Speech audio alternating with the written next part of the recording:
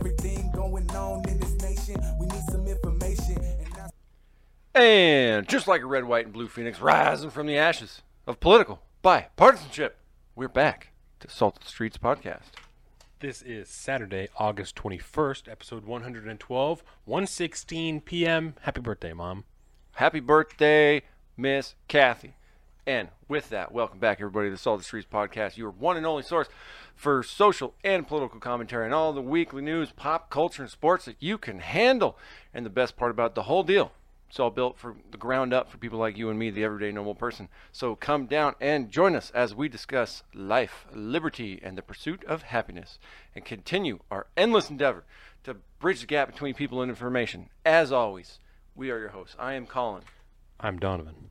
And coming up on this week's show, for the triumphant return, there's really only two things to talk about: COVID and Afghanistan. I think everybody this week, particularly this week, has had a crash course, if you will, in a lot of the nuances that has been plaguing Afghanistan for the last 2 decades. Stuff that we've talked about multiple times over the years. Yes. And some might say those chickens are coming home to roost at this point. Definitely. So we're going to get into that. We're going to talk COVID stuff. We got the return of sports coming back. And I think with that, we're just going to dive right into it. Mr. Don G, do you have a particular desire to start with one or the other? Or start off with something else? Let's start with Afghanistan because that's, I think, the one that's going. We should talk. We should talk for a moment, though. We should give us a quick update on the infrastructure bill. Infrastructure. There's very very little to say about it. Really. There is. There's the things have been overshadowing. Yes, yeah. The infrastructure bill has been passed through the Senate. Correct. Check. Yeah, so it's been First passed round. through the Senate.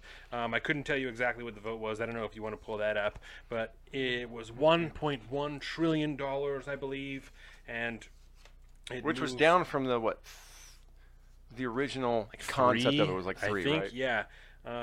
And it now moves to the House, obviously, as legislation goes. I'm trying to find the note that I had for it. I had something here, because now it's in this weird limbo place, right? When Joe Biden did his speech a few months ago, I don't remember. I guess he was just talking about the American Family Plan and the Jobs Plan when he was laying it out. He talked about how he wanted the two passed in tandem. He wanted them passed together on the same path, is what a parallel path. Parallel. That's what it was. And same time. I won't sign one without the other. Nancy Pelosi has stuck to that, right? Because shortly after that, and the votes came in, by the way, to interject really quick. Yes. 69 yays, 30 nays, and 1 not voting. There you go. Bipartisan. Happy to hear it. I got another question for you at the end of this, and then we'll move on to Afghanistan. Check. So, passed through the Senate, obviously now goes to the House. We're in this weird limbo now. Joe Biden said at that press conference, or whatever you want to call it, at the announcement, it was like equivalent to his State of the Union address. That's what it was, right? Yeah. Okay, Yep. So he lays that out, says he wants them passed in tandem on parallel paths. They then have to walk back and say, like, listen, it's up to Congress. We're going to let them do whatever. Like, we're not going to say we're only going to do, we're not going to pass them if they can't do them both. Nancy Pelosi took that hard. She's like, I'm literally not going to pass the infrastructure bill without a simultaneous reconciliation package. The budget reconciliation. Yes, afterwards. That includes the American Family Plan, all these other things that they want put in there that they couldn't get into the jobs plan, right?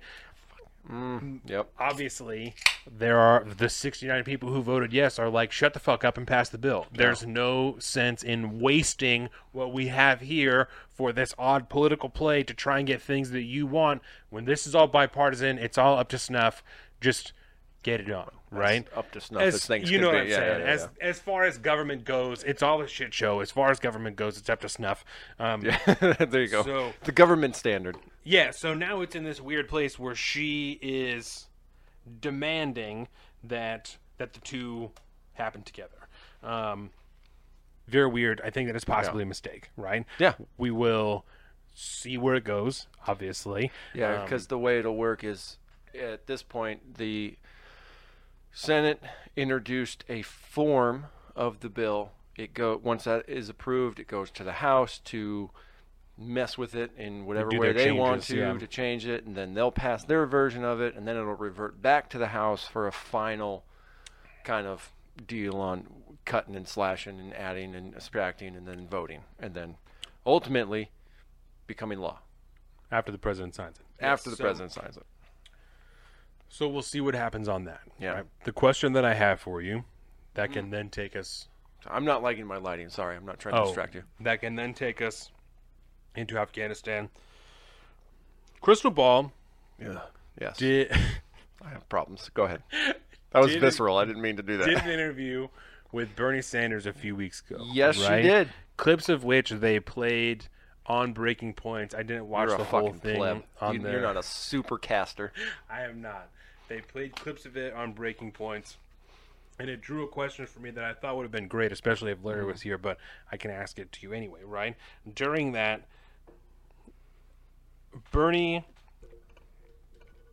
Sanders went about kind of talking about why he wasn't sure why the bipartisan factor of these bills mattered, and that if they had the votes to get it to the Senate, then they should just do it. You know, and it does. Why does bipartisanship so important? He wasn't sure why so many other senators were so concerned with bipartisanship, right?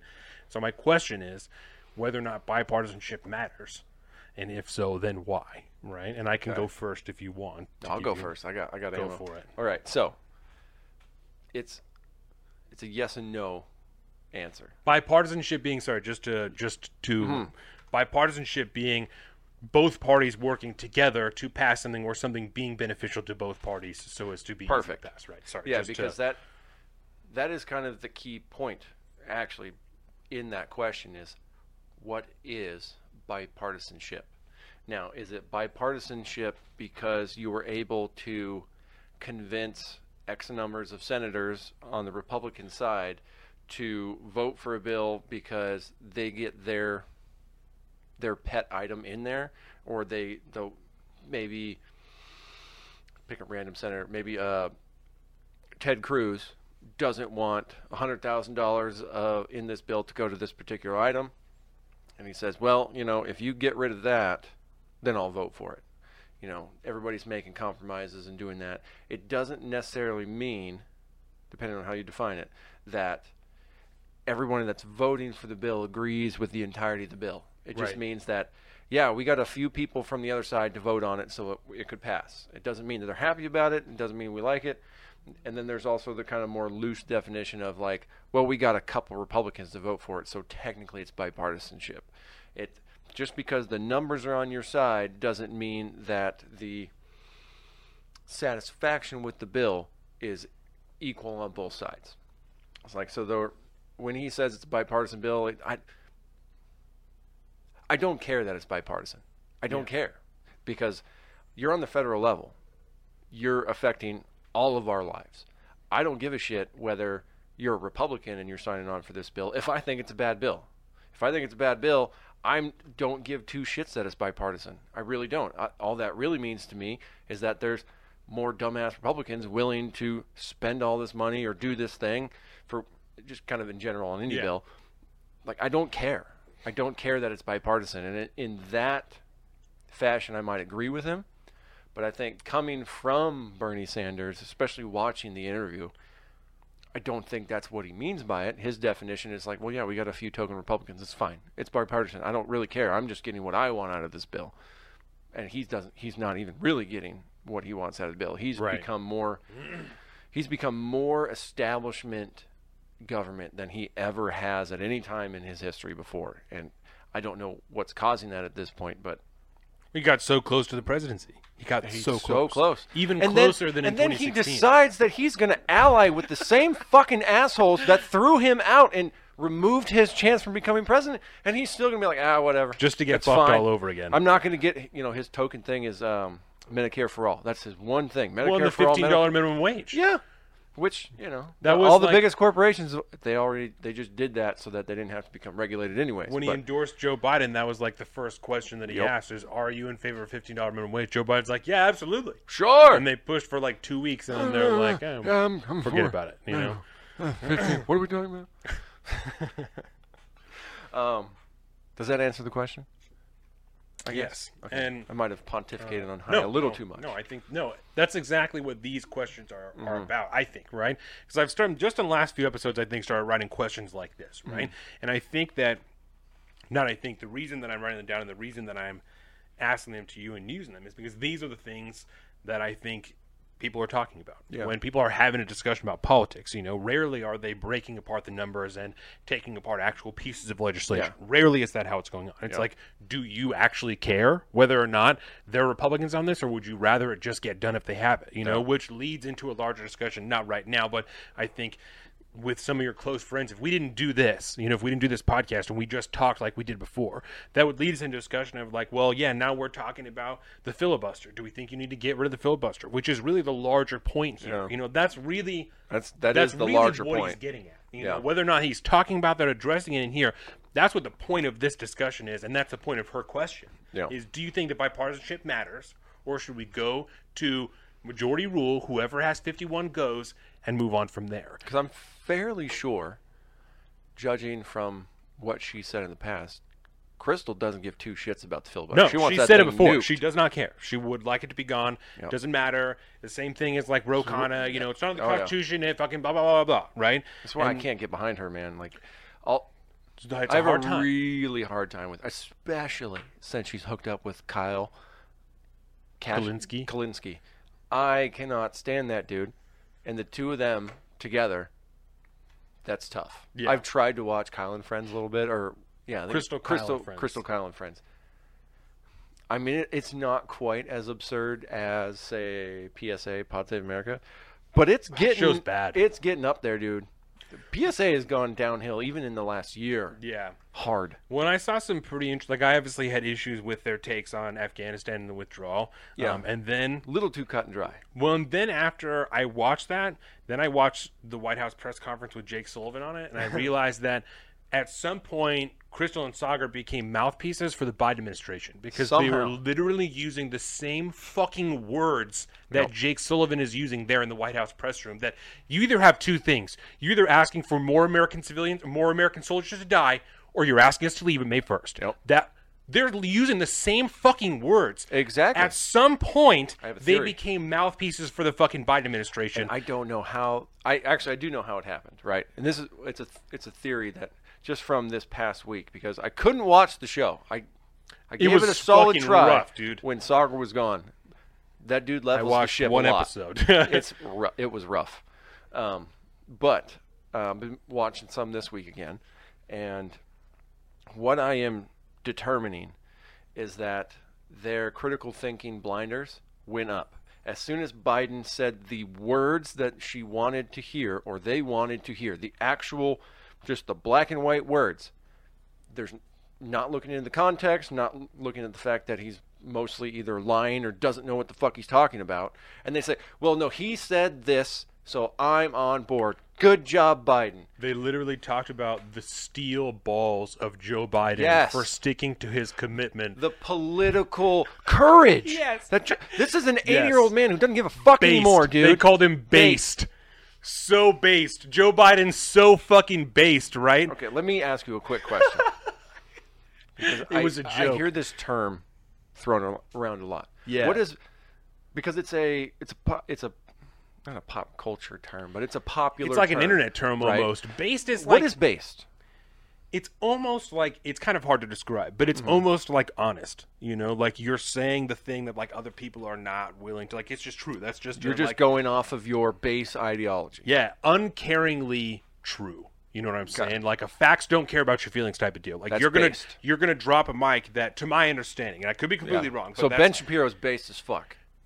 For no, Ben Shapiro's no, thing. because he's also extremely ideological and extremely partisan and very driven on his own way. He But wouldn't does, that be his base? But that's what it's based because it doesn't matter. It's not. It's like the it's not fundamental your truth. base. Yeah, it's the It's fundamental. not your truth. personal truth. Exactly. It's the truth that's beyond how you feel, how I feel. It completely ignores anything. You know what I'm saying? That's, we that's based? the fact. We're based as fuck. Based Word. as fuck. I'm Absolutely. based. Yeah.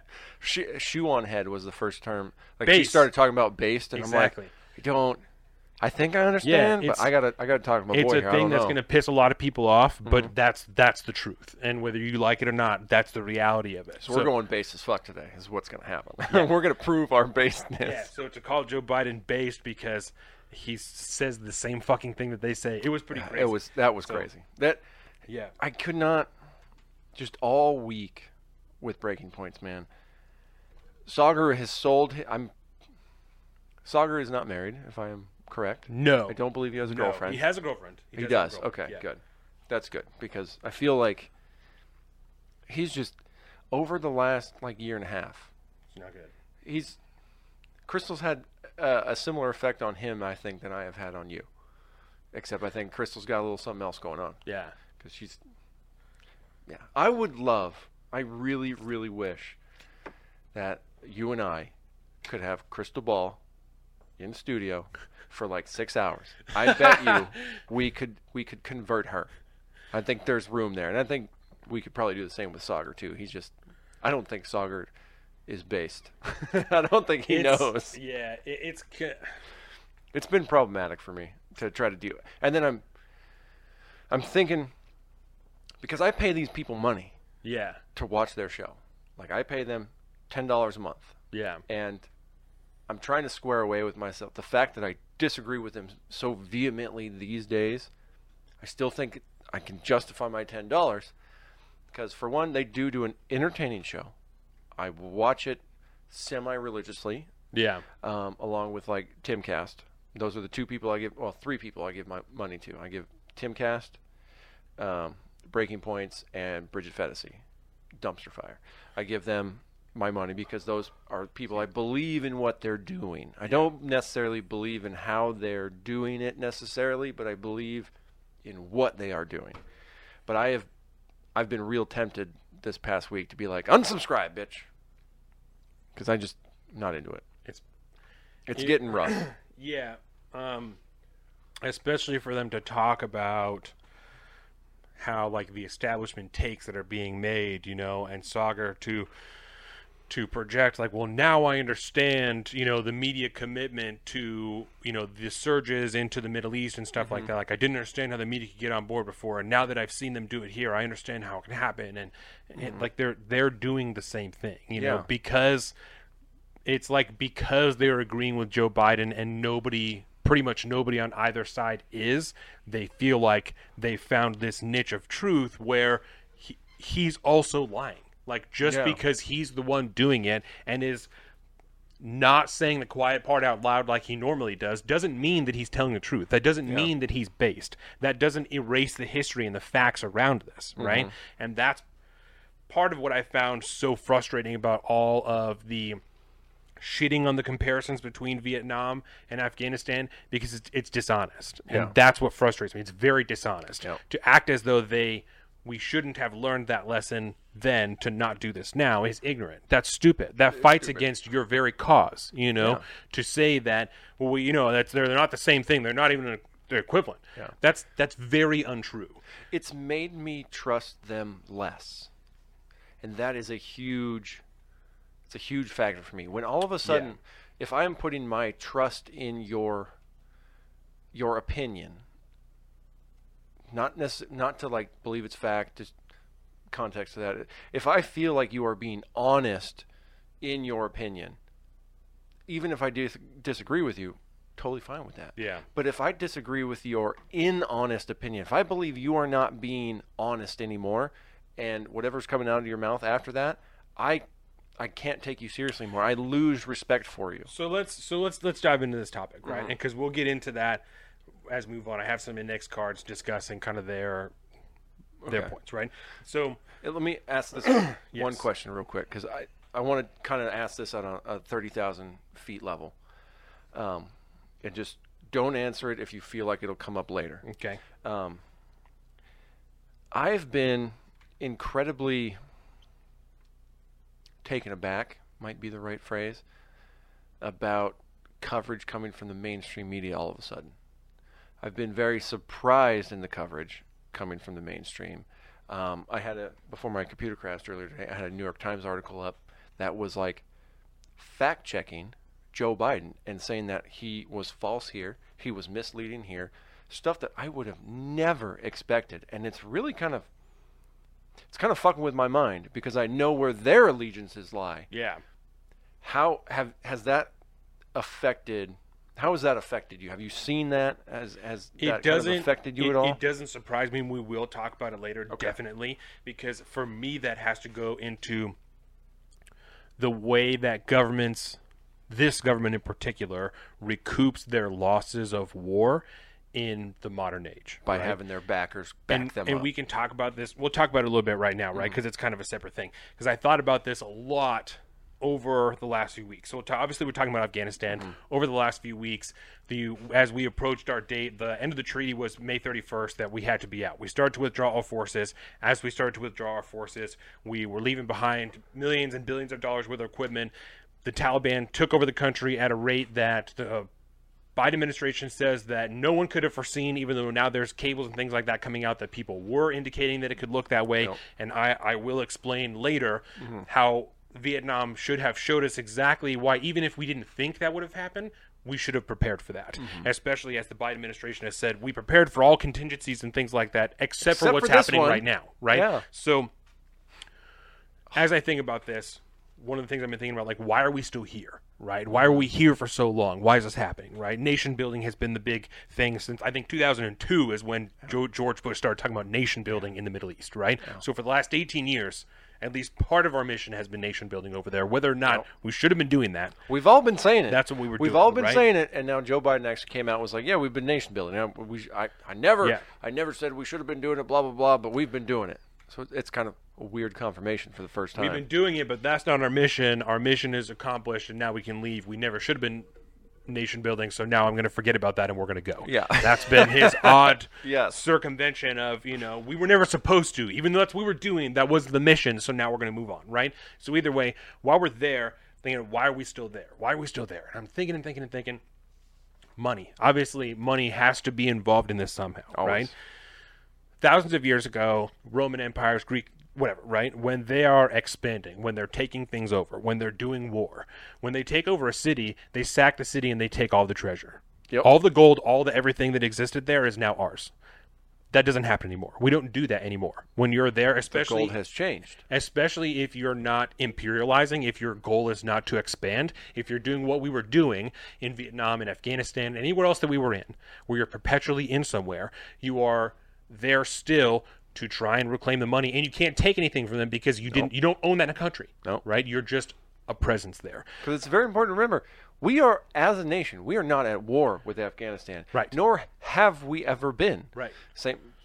We might have been at war with Iraq during the first Gulf War, but So like far most of be these it- things, we haven't been at war in a very long time. So far be it from us to try and recollect any treasure that we will have spent there because we didn't actually spend treasure on war because we're Yeah, not at war. exactly. Right? So how do we go about trying to reclaim this money that we have spent trillions of dollars over in the Middle East now, right? Trillions. The military-industrial complex. It's what we've talked about a million times, right? That's why you're there, to try and recoup the losses that you are experienced there in the war. That's why there's McDonald's there. That's why all the defense contractors are there. That's why any American company that is in Afghanistan is there to recoup those losses. It's the same reason why girls are going to school, and the social, the Western culture, social aspects of the nation building that's taking place. That all ultimately is done for financial reasons. So, to that point, right? People that used to work in government now work in the media. That's the revolving goes. door of this. So not all of the people, but a large amount of the people that worked in government over the last 20 years, keeping us in the Middle East, are now working in media. Yeah. So when they see this happening, the withdrawal of this, all of their hard-earned work, all of their money that they're not going to be able to recoup anymore because now they can't even have media coverage over there because the Taliban owns the country. It ruins everything they have planned to try and recoup the losses from the government, from those companies, from everything. This So is why that's John Bolton is now welcome to talk on CNN for some reason. James Clapper, who sat in front of Congress and perjured himself, now works for CNN. I mean, I'm seriously, it's a revolving door of people who worked in government. Yep. So it doesn't surprise me to see that happen because all the people who work there, even if they're not on screen, used to be in government. Yeah. George Stephanopoulos was Hillary Clinton's chief of staff or whatever the fuck. Yep. And now he's the lead anchor on ABC. Yeah. What are we talking about? You know what I'm saying? All of these people are invested in us staying in those wars in the Middle East. So I was not at all surprised, but to me and I don't want to say like show their hand. I don't know what it is, but show the spotlight on it that finally place that last puzzle piece, and I'm like, oh, it truly is all just money. And it's not just because people are greedy and we love money. It's because, and I'm not defending it, because it is what it is, right? We live in the 21st century. We are established now. We're civilized. Yeah. We don't take people's shit. It makes sense Yeah. to what they're doing now. Yes, I understand now why the coverage is the way it is, why they're saying the things that they are, why we're still there, why we're still doing that. It's all to just try and reclaim money because we don't have any way to get that treasure that we did 3,000 years ago. And unfortunately, it does sound kind of hyperbolic when somebody just says, well, it's about the money. Yeah. Because at the end of the day, there's so many different moving parts to that, because you have the defense contractors, you have the media, you have politicians looking to the future, you have people in the military looking at their future. Yeah. You have all these different, separate interests that all kind of coalesce around one common goal because it all serves all of their interests. Yeah. So it's easy to kind of disregard somebody when they say, well, it's all about the money. It's all so they can get paid again. It's also they can keep the checks rolling. I mean, on Breaking Point, actually, yesterday's episode, they pulled up a little chart of like all these major companies and how much money they've made since going into Afghanistan. Oh, yeah. And it's like some of the major defense contractors. Raytheon, Lockheed, all that shit. $900 million. Oh, yeah. Or 900% increase in profits. Yeah. It's like it's down the fucking board. Yeah. And that's not even accounting for, that's just the defense contractors they're talking. That's not talking about the media outlets. But it totally makes sense or now even that, just like the McDonald's, yeah. the companies, the corporations that find their way there, that if you're going to be on a military base, you're going to pay a fee to be there. You have to obviously pay rent for the place that you have your restaurant in. Yeah. The government is making money there. Even if you don't have to pay taxes somehow because you're in another country and it's whatever, if you're able to skirt that, the corporation is still making the money. They still making have the money, new and it's still franchises. coming back to the government. Yep. It's anything about, Ugh. I'm telling you. Where is McDonald's based at? Where's their headquarters? I'm going to look that up. Probably in Delaware. I don't know. It's probably Delaware. Delaware. It's probably Delaware. What was I? Oh, but if you think about Chicago, Illinois. to further solidify my point, all of these people, whether it's the conservatives, the progressives, or the president, they're talking about money. They're talking about how much money we've spent there, how much money we wasted over there, how much money we're spending over there right now, how much money we're going to save by not being over there. It's literally all about money. I mean, if you don't believe that the United States government has a price tag associated with every single soldier that is over there, you're kidding yourself. They know exactly how much money they invest in that particular human being to go over there and fight, and they know how much it costs them when somebody dies. In Vietnam, Robert McNamara was the Secretary of Defense for JFK, or the National Security Advisor, or the Secretary of Defense for JFK and for Nixon, right? LBJ and Nixon. JFK, LBJ, and Nixon is what I'm trying to say. Because the JFK ended pretty quick.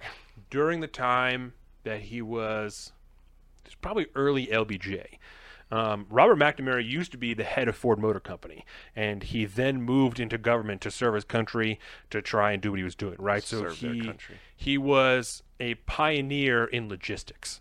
That's what his thing was, just all logistics, right? So at a certain point, he decided that he was going to quantify every aspect of the Vietnam War. So he called what was called MACV in Vietnam, which was the Military Administrative Vietnam Command, I think is what that stands for, or Command of Vietnam, right? He asked them, I want to quantify everything. I want the Military Assistance Command Vietnam. There you go. So I want to quantify everything. I want dead, I want killed, I want money spent, dollars per bullet, everything. Because everything's dollars. So he takes this, they put it into the computer, and they're like, when are we going to win the war? Never. It's not going to happen, right? Robert McNamara takes this, and he hides it literally in a closet in his office for years. This is on the documentary? Yeah. Ken Burns. Until years go by, and eventually he asks someone to compile a report to tell me when we knew that we weren't going to win. Right? And so then they access all this information while they're doing it. It gets released in part to people at the Rand Corporation is the company that that was working on this document, and workers there, Daniel Ellsberg being one of them, released these documents in part and then eventually in full in what was called the Pentagon Papers that were That's the released Pentagon Papers. by Ed Sheehan, who was a reporter at the time, and that indicated that the government had known for years that we were not going to win in Vietnam, and we used this precise calculation to do it, right? I guarantee you the same thing is being done and was done during Afghanistan, because within the last few years we had the Afghanistan papers come out, which was a very similar thing, documents that indicated we knew the troop numbers were wrong, we knew that we were lying about the surges, we knew we were lying about the information, the WMDs, everything. Yeah. Right? So down to the expose reports that came out via government documents, the Pentagon Papers and the Afghanistan Papers both showed that the government knew they were lying at the time during the war. So what you're describing, in my own words, is essentially a war's victory or loss being based off the bottom line financially. Because, and that would make sense considering the military actions, not wars, that we've been involved in since Vietnam, and the way that they've gone about doing that. If we can pull a profit, then we're good. We just keep this train rolling. We're doing things right. We are winning because our bottom line is in the black. We're not in the red. General William Westmoreland, who was the commander of Vietnam during LBJ and also during part of the Nixon administration, focused on a strategy that was called a crossover point, which was when the American military was going to be killing more North Vietnamese soldiers than they could replace. Okay. That was his whole strategy, was just a strategy of attrition. We're just going to kill as many as we can until we're killing so many that they can't replace them. Yep. During that if time, we're killing 99 and we're losing 100, the numbers are not in our favor. Over a period of time, we will ultimately lose at that point because we have X amount, they have X amount. The rate of attrition is greater on our side than it is on their side, or vice versa, and that right there. And then if you're quantifying that in pennies, there's a financial aspect to it because every soldier costs X amount of money. And this is what justified the increase of troops from 16,000. When LBJ took office, there were 16,000 military advisors. There were not even combat troops on the ground. When he put William Westmoreland in office, they put it up to 23,000 advisors on the ground. And they also started bombing Laos in 64. Let's see. December of 65.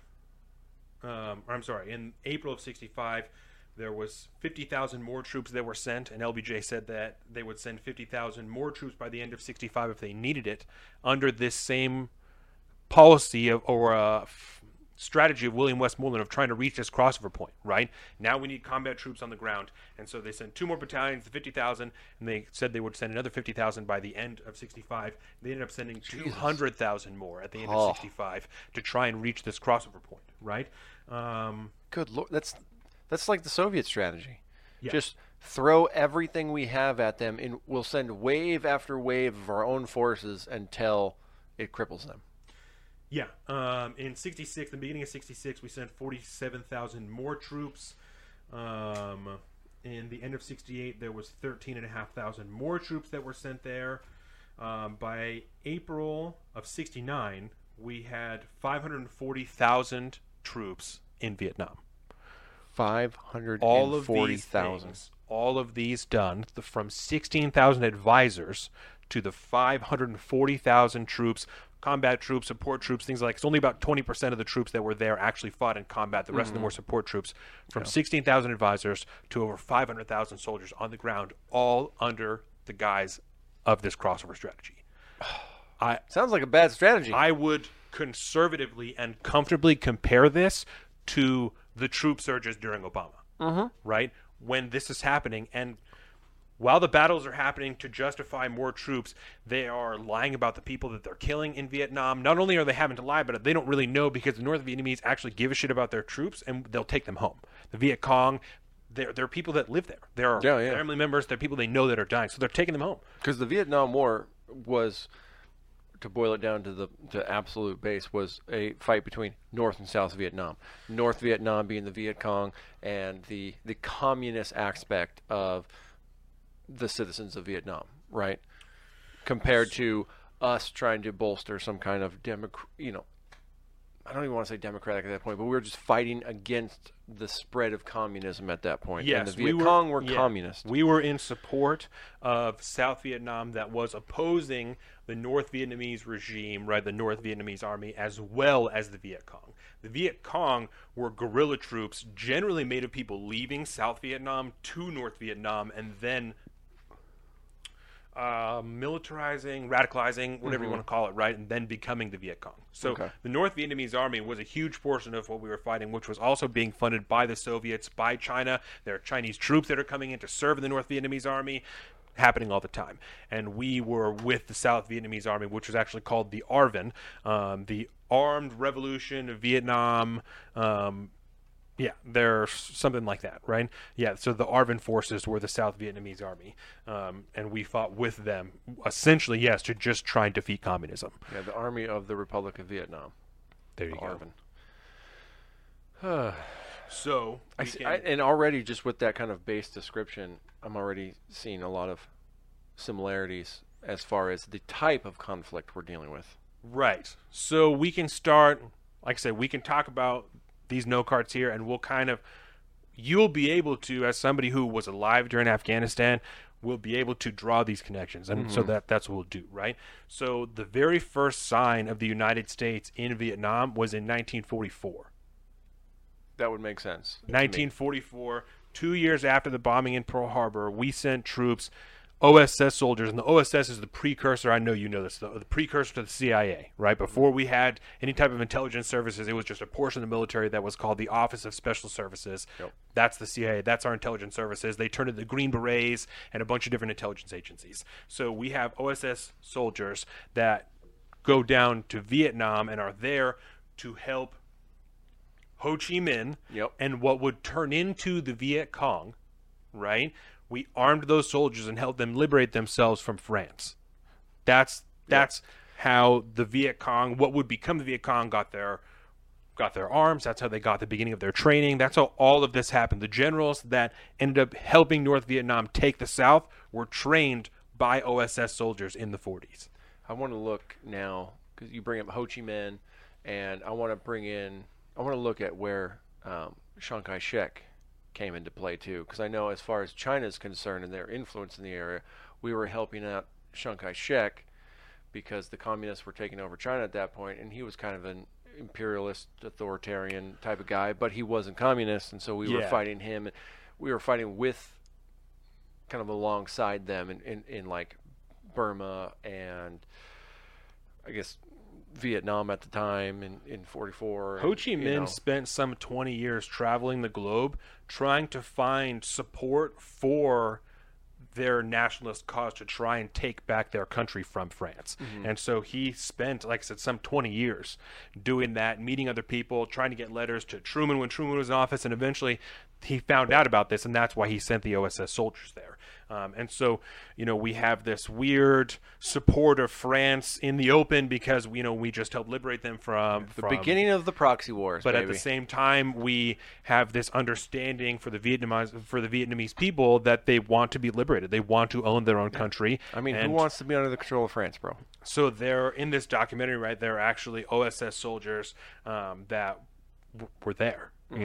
And that were able to testify. They're like we just understood that they wanted to liberate themselves. We had just done this from the British just 200 years ago. Yeah. How could we not identify with that? And we had, which is so interesting when you look at the allyship between France and the U.S. during World War II, and then all of a sudden you're like, well, we're going to help these people kick the French out of their country.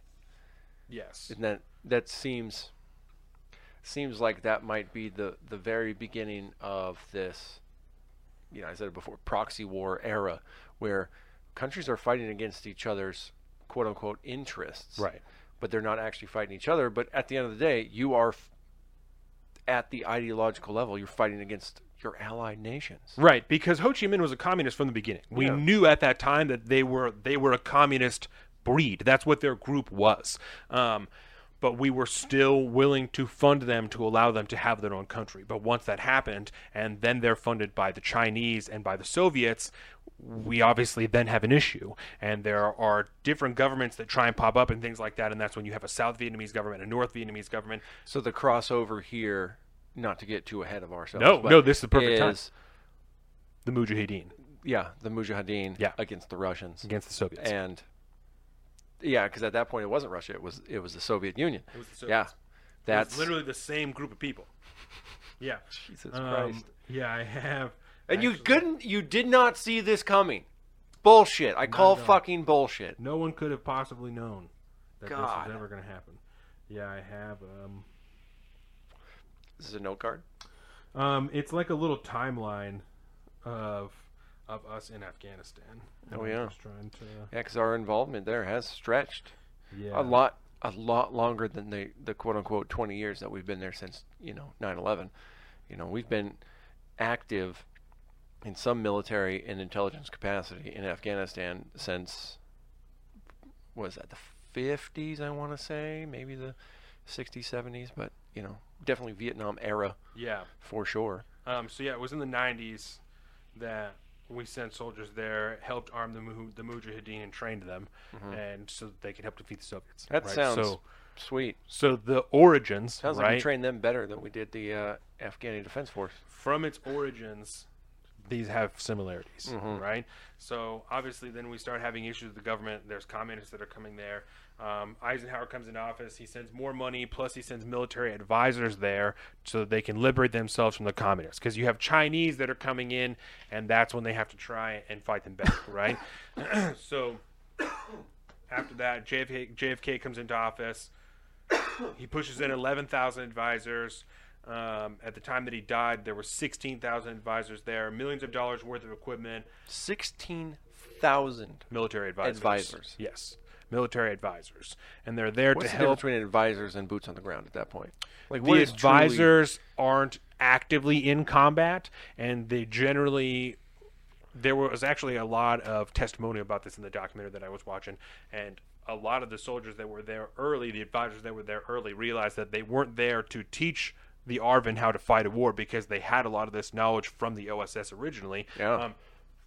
They were there to call in the air support and the things like that, the equipment that the ARVN did not have. That's why America was there. Dare I say, an over-the-horizon approach? Almost similar to the way that the United States advises the Saudis to bomb the Yemeni civilians and kill all of them. Interesting. Very similar ways. Interesting. Very similar. So, yeah. Along with bombing raids, huge amounts of bombing raids, and Agent Orange, we started spraying defoliants all over the place. Yeah, that turned out real great. We then supported a coup in the South to try and get, which we would do numerous times. And after this initial coup, there's a succession of less and less successful presidents that take over South Vietnam because it just becomes increasingly corrupt as the leadership and generals that realize that coups are possible, especially if you have a leader that the United States likes, they can get it done. You know? So they back a coup. LBJ comes in and he bumps up the advisors from 16,000 to 23,000, and that's when he puts in William Westmoreland. They start bombing Laos in secret. Because we're not at war with Laos, like we are with Again- North Vietnam. Again, I would compare all these secret bombing raids and stuff like that. Again, I just want to highlight for everybody, these aren't direct comparisons. They can't be Yeah. because, again, they are different wars. My point has been and will always be and continue to be, the overarching themes of these wars are so similar, there's no excuse for not being able to tell that they were this similar. Especially if you serve in government, kind of your job is to know history. Your job is to know about things that have happened in the past so you don't fuck them up again in the future. That's the whole idea. That So- would be a good idea. Especially to people that are in government that are 60, 70 years old that were alive when this was happening. There's no reason you don't remember this. Yeah. There's no reason you don't know about these And things. it's a failure of your duties as a public representative to not recall and learn from those follies of history that you were present for at the time. So these bombing raids in Cambodia and Laos that kill enormous amounts of civilians, right? I think by the time the war ends, the number is 2 million Vietnamese, Cambodians, and Laos civilians and soldiers that are killed Jesus. in 20 years. That's a number. Yeah, and so I would compare these largely to the drone strikes that carried through Bush, through Obama, through Donald Trump, all these things, right? Lying about the amount of bombs that we were doing, the amount of drone strikes that we were doing, lying about the amount of civilians that are being killed in, lying about the targets, the reasons, all kinds of shit, lying about everything, you know? These bombing campaigns would increase over time through the Nixon administration. They would still be secret. We would lie about them. People would find out. Then we would say we won't do them anymore. We would stop. We would start again. We end up using them as a tool to just try and force the North Vietnamese to come to the bargaining table. That's a lot of similarities there. A lot of similarity, especially when you boil it down to the concept of what they were doing. Not exactly their exact actions of how they carried through with, on those concepts. But it seems like that kind of proxy war concept has maintained from then till now. Yes. In 63 and 64, again, before we have actual combat troops in Vietnam, we still have just advisors there. We start overseeing the shelling of South Vietnamese islands and coasts to get the North Vietnamese out of there. It's at that time in 64 the Gulf of Tonkin incident happens, right? A lot of people, maybe not a lot, some people would compare this incident to 9/11. Again, different timelines and things like that, but because Gulf of Tonkin was a false flag operation, a lot of people obviously think 9/11 was a false flag, so there are many things that are drawn in there, But whether or not it's a false flag or not, the outcome is the same. It's the catalyst event that draws us into the war because Americans are then in danger. Yeah, it draws the American public support for such an intervention. Yeah, the second attack on the U.S. ships. I'm not going to go into the Gulf of Tonkin. If you want to know what that is, go ahead and look that up. It's real. They're documents. It's legitimate, It's right? a documented false flag operation. We end up striking back and going into Vietnam because the second attack on the U.S. ships was, quote, unquote, probable but not certain. That seems like a good foundation to lay your war off of. That's the justification that we used to get the Tonkin Gulf resolution, which is what put U.S. soldiers on ground in Vietnam. 65, we started Operation Rolling Thunder, which was an enormous bombing campaign. That's when we started putting ground troops in there. A document would later come out during the Pentagon Papers during this time that showed we knew at this time we were entering the war.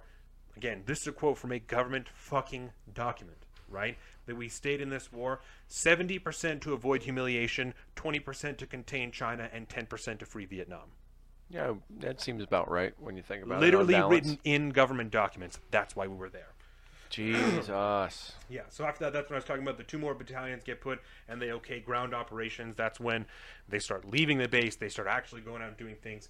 50,000 more people by April. Another 50,000 pledged by the end of 65 if needed. December of 65, 200,000 more troops instead of that 50,000, right? And so now we're sitting about 300,000 troops that are in Vietnam. A surge of troops, if you will. The surge, if you will. 1966, there's 17 large-scale offenses in 1966 that created 3 million homeless throughout Vietnam.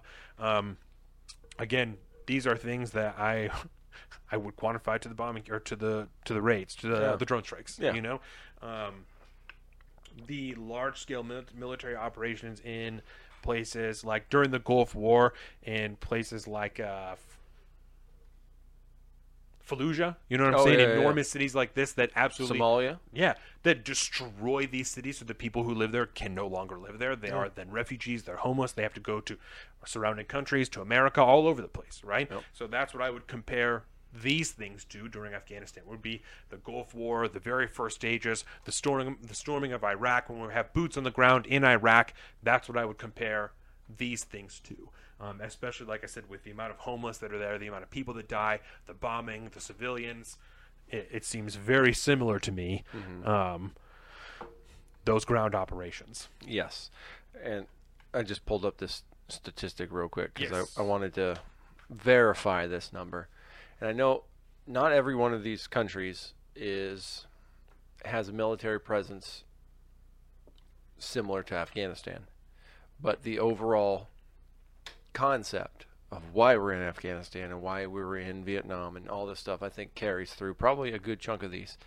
The United States has active duty military troops stationed in nearly 150 countries worldwide. Yeah. And Joe Now, Biden, sorry, go ahead. I was saying, and now that is something I think is being very overshadowed with the, the hand-wringing and the success of the pullout from Afghanistan. So, yeah, well, we're ending the forever wars. If you talk to Crystal and Saga, they're super jazzed about this. I don't care how bad you rip the Band-Aid off, how much it bleeds afterwards, what we're seeing now, the torment that we'll get into later. But Afghanistan is dropping the bucket.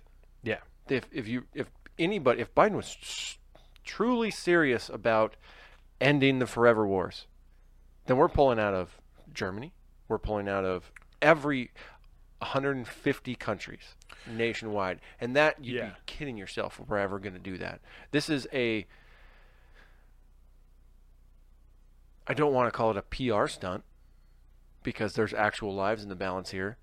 But this is not the U.S. government ending their habitual problem with proxy wars around the world. And I would argue the justification for that is because our enemy is no longer communism, it's terrorism. Terrorism. Right. We have switched out one for another. At the time, we were in Vietnam for communism. To defeat communism, you ask the soldiers there, that's the first reason that we were there, is to defend communism, to defend the world from communism. Yeah. Right? To stop the spread. Why are we in Somalia? Why are we in these African countries that we didn't fucking know that we were in?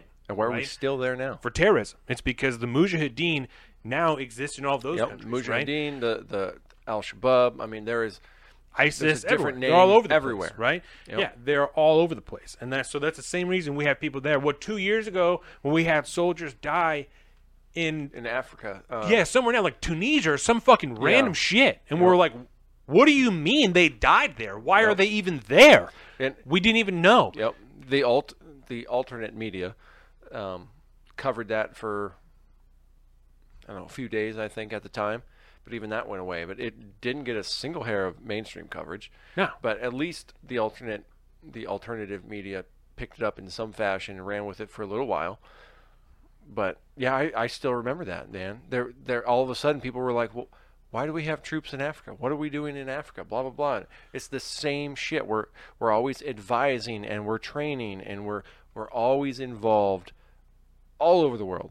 And there's arguments for and against that, obviously, which we'll get into later. But because I'm going to try to steel man that as much as possible, just because I think that we got to try to steel man some of these arguments. No, absolutely. We're going to at some point. So we will as we go forward. They expand the scale of the bombing targets in the area of operation for Rolling Thunder, and so that's when it starts again to get into Laos, Cambodia, things like that.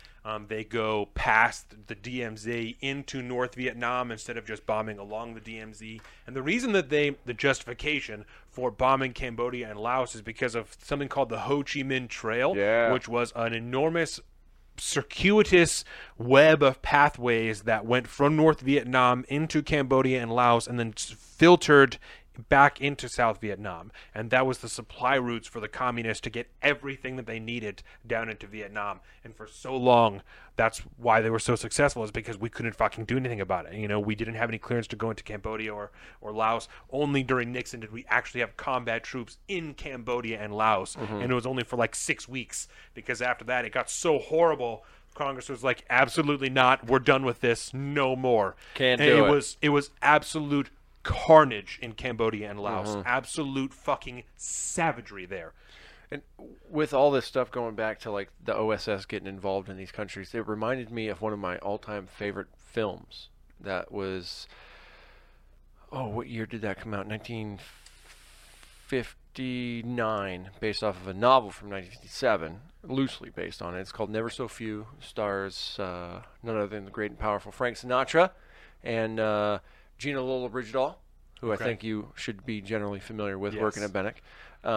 But it takes place in Burma in 1943, and there's military advisors there joining up with the native Kachin armies to push back against the Japanese army that was moving through the area. Yes. It's very, very similar. So you can see where, mind you, that's a kind of a historical fiction take on things, but the concept of that proxy war has been there since pre-involvement in World War II.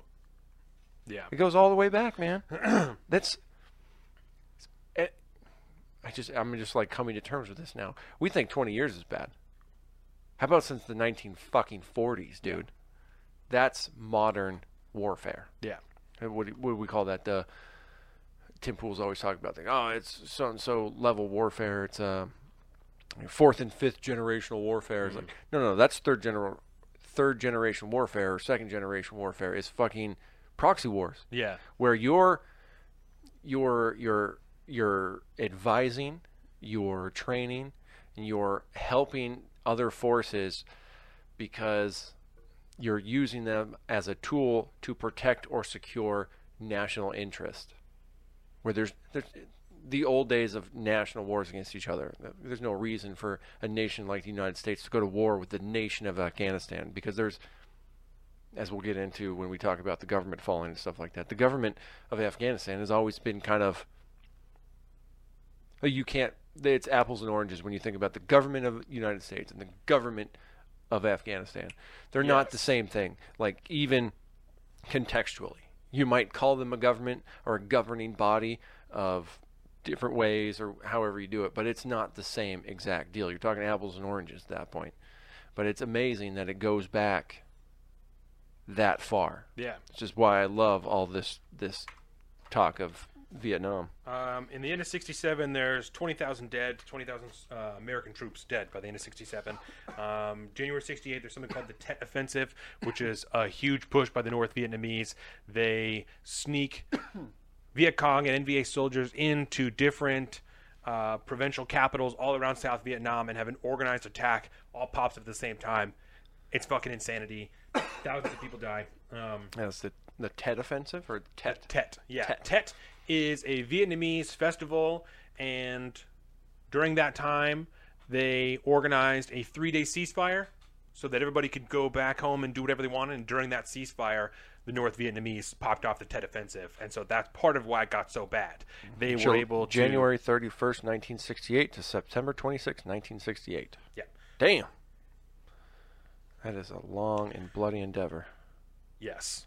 Yeah, because it continued in all these different capitals, right? Yeah. And so in like Saigon and everything, they held different buildings in Saigon for several hours, which, I mean, if you're talking about essentially Saigon as the military capital of the United States at the time in Vietnam, the fact that you had enemy soldiers holding buildings right outside of your embassy for hours is pretty fucking terrifying, you know? So, at the end of 68, they push in 13,500 more men, and they recall William Westmoreland, and they put his number 2 in place there. They start bombing only above the DMZ and not below. In 1969, they finally broke the siege at Khe Sanh, and 1 week after that,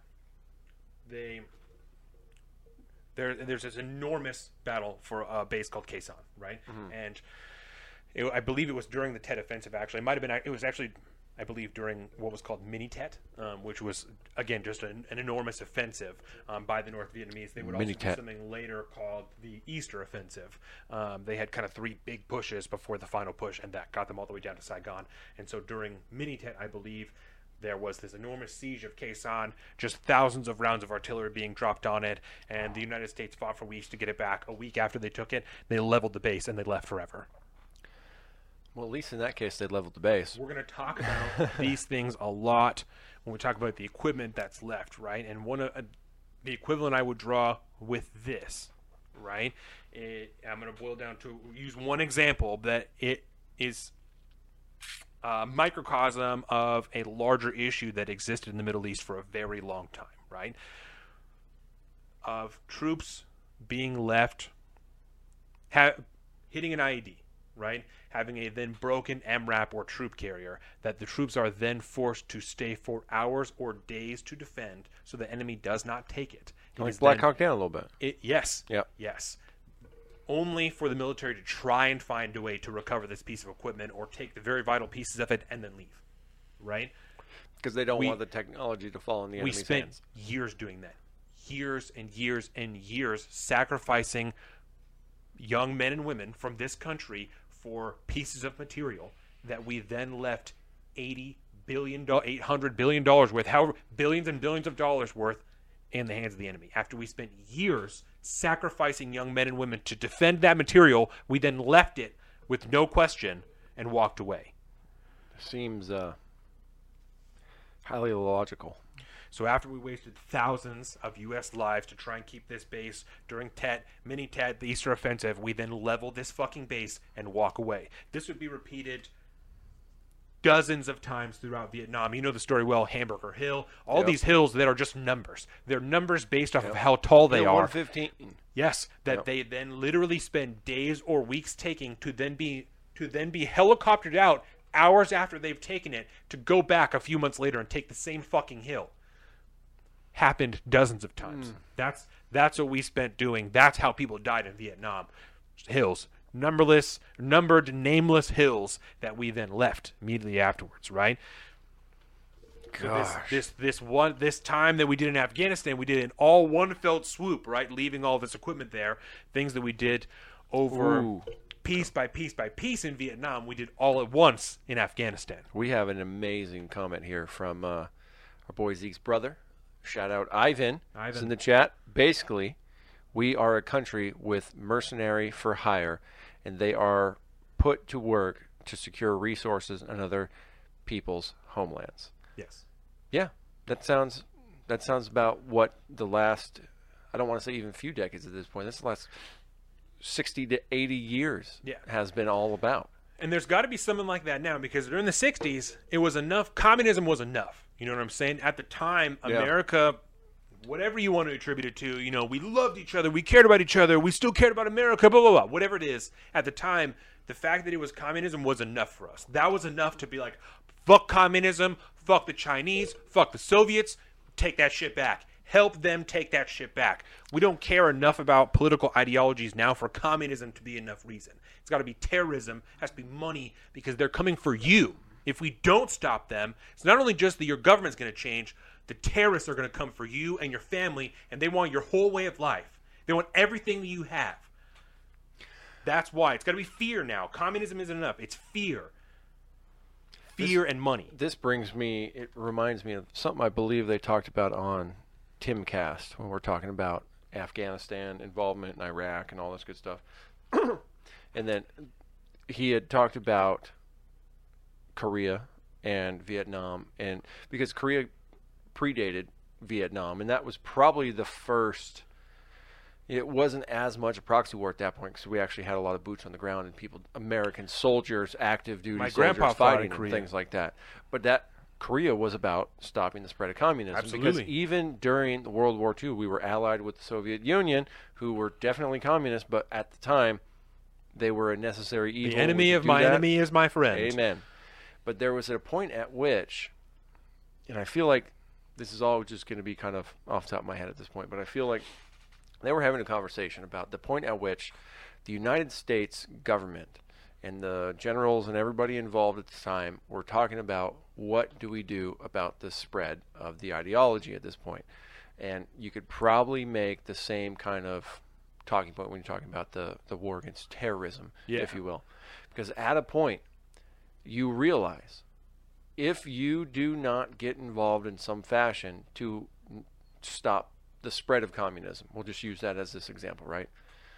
You can hang out in the United States and not worry about anybody else. And at one point in the future, the vast majority of the world will now be a part of this giant amorphous monster of communist dictatorships that are very militaristic, and it would be nothing to just say, okay, well, at this point, we don't even need to invade you anymore. Right. We own the rest of the world. We'll just cut you off. We'll kill you. Right. Financially, economically. And it's done. So that, because you can see with the spread of communism like that, that was certainly in the process of taking place. It was spreading. That's why we were fighting communism in, Southeast Asia. That's why we were fighting it there, because it had spread so far. It had gotten to that point, and we had done that. So at some point, what do you do about that? South Korea, or the Korean War, was the first time that we signaled and demonstrated that we were willing to fight small battles to to fend off communism. And that's how we ended up in all these little weird proxy wars, and then eventually spread out in all these countries, to give way to fighting terrorism. Is that, well, we can't just continue to send troops over there like we did in Korea because it was a goddamn bloodbath. What we can do is send you a bunch of planes, and we can tell you how to use them, and we can send you a bunch of advisors and a bunch of money and a bunch of bombs and equipment and things like that. We can do that. And that's an easy way for America to fight small-scale wars against communism, against terrorism in other countries. It doesn't foul the palate of the U.S. population. Yeah, it doesn't sell, and it doesn't sell, and that starts to become a big theme towards the middle and end of Vietnam, when they're talking about kill ratios and crossover points, and different platoons are talking about, oh well, we had a 30-to-1 kill ratio today. No one gives a shit about that. America doesn't care if you killed 30 Viet Cong if 3 Americans died. It's the 3 that matters, not the 30. Yep. It doesn't matter. They don't care how many of them you're killing. They care about how many of us are dying. Yeah. And so that's why even small-scale wars, even if you're like, we'll lose less than 1,000 people, doesn't matter. Oh, yeah. That's 1,000 sons and daughters that are not going to come home to American families. That's what people care about here. Yep. Which you can argue whether or not, self-centered or whatever the fuck, but that's when you're talking about people dying, that's what you care about, So, that individual soldier's family is going to care. Yeah. And their community is going to care. Yes. Their friends are going to care. Their family, their friends, their soldiers, their fellow soldiers and sailors and stuff like that. They all care. But in the grand scheme of things, just a number. Yeah. So in '69, 5 days before the election, Nixon stops all bombing, LBJ stops all bombings, so they can try and be unbiased during that time. LBJ also decided a few months before that he wasn't going to run, so at this time it's between Nixon and I couldn't tell you. It doesn't really matter. But during that time, there are secret peace talks that are happening between some of LBJ's people and North Vietnam, and at that time, Nixon sabotages the peace talks to try and get himself into office. He tells the North Vietnam he'll cut them a better deal once he gets into office if they do this. And so Nixon sabotages the peace talks at the time to try and get himself into office. When are we going to start a history podcast? This is great, dude. Your hours of rewatching Ken Burns' Vietnam is seriously paying off here. I'm getting a straight-up education. Government and military corruption in South Vietnam is rampant. We know that the U.S. dollars are vital to keep South Vietnam afloat. It's all of the black market goods that are coming through. I mean, their economy is absolute garbage. So it's only the money that the GIs are spending there, and the United States military is spending there, that's even keeping that country afloat. The amount of aid that we're giving there. Well, when you talk about the economy of a place like South Vietnam or the economy of, say, Afghanistan, they're not the same thing. No. The way we would view a quote-unquote economy is not the way the true economy of those countries would normally run and operate. No. It's the Western values lens that you're viewing this other foreign nation from, and it seriously skews your judgment when all of a sudden your fundamental basis for wanting to be involved doesn't belong there. Right. When money is the motivation for everything, because there's no guaranteed for anything else. It's not America, dude. Yeah. Money doesn't really matter to them that much. Yeah, it's barely an economy. It's almost just like a monetary system. It's just an exchanging of money because the tax system isn't there, so the government funding isn't there. Yep. So the government it might funding explain really why is all of these governments are so fucking corrupt. The ones that we install and we prop up, they're so completely corrupt because they don't have the 200 years of practice at hiding that corruption like our own system does. And it's this, in a lot of similar things happen over there that happen here. People lying about things to try and get more money, lying about results or the amount of troops that you have. We see that at the end, like at the fall, the collapse of Vietnam, that the numbers of the military is only 2/3 of what it's supposed to be because there are so many ghost troops and people lying about the size of their battalion so they can just continue to collect the checks from the United States government because we're the ones that were paying for their army. Same thing that's happening in Afghanistan. We're the ones paying their army. So there are so many people lying, having regular jobs and not showing up to fight. And so a whole slew of the Arvin forces as well as the Afghan military are holding regular day jobs and showing up maybe on the weekend or something like reserves to collect their check for being in the military. So they don't actually know how to be in the military. They know how to collect a check. They know how to hold a gun maybe and do some shit like that. They don't actually know how to fight because in their day job, they're a fucking roofer or some shit. Yeah. You know? It's insert the that video going, which I still can't tell is fake or not, of that U.S. soldier trying to train some of the Afghan forces, trying to do jumping jacks and stuff. And it's just the sad thing is I have a feeling that is 100% true, because during like my boot camp, there are Americans that were in boot camp that were not coordinated enough to do a jumping jack. So it's very, very believable to somebody like me who's seen that from Americans. And so when I see Afghan soldiers doing that, and everybody's like, oh, this is fake, they're not that uncoordinated, blah, blah. I'm like, well, it's not a stretch. Well, it's like, seriously not a stretch. It was like the video of them in the gym, like using the equipment and shit, and they're just like, it was almost funny. It's almost like a little bit cute that like you fucking have no idea what you're looking at. Like you don't even have any conception of like what this is. It's two totally different worlds. Yeah. So a lot of in many senses, the Afghan military, or large portions of it, or the general army certainly, were like American militias light. Because they don't actually give a fuck about their country and have no actual urge to try and defend it. At least in America, the people who are gearing up and have kid and shit, they give a fuck in the long run about the country. And they're willing to fight for that. When in Afghanistan, they're just collecting money. That's what they're there for. Yeah, it's a completely different set of values. March 69, Nixon resumes the bombing in Cambodia and Laos in secret. April 69, there are 540,000 troops in country, 40,794 dead, and $40 billion that has been spent in Vietnam. The National Security Council told Nixon at this time that all intelligence agencies agreed that South Vietnam could not then or in the future defend against Viet Cong and North Vietnamese. This is in April of 69. We left Saigon in 75. Oh, wow. Ground troops left in 73, but even then you have 4 entire years in which everybody in the government knew that the Arvin forces had no chance of keeping the country, and we continued to fight there, continued to sink money into it, and then left in the end anyway. And we're like, what are we going to do about it? I want to pull up this. We've done this before in some cases where we look at the value of how much money from what year equals what value in today's world. So let's say, what was that, 1969, it was $40 billion. So we're going to have to count on our zeros here.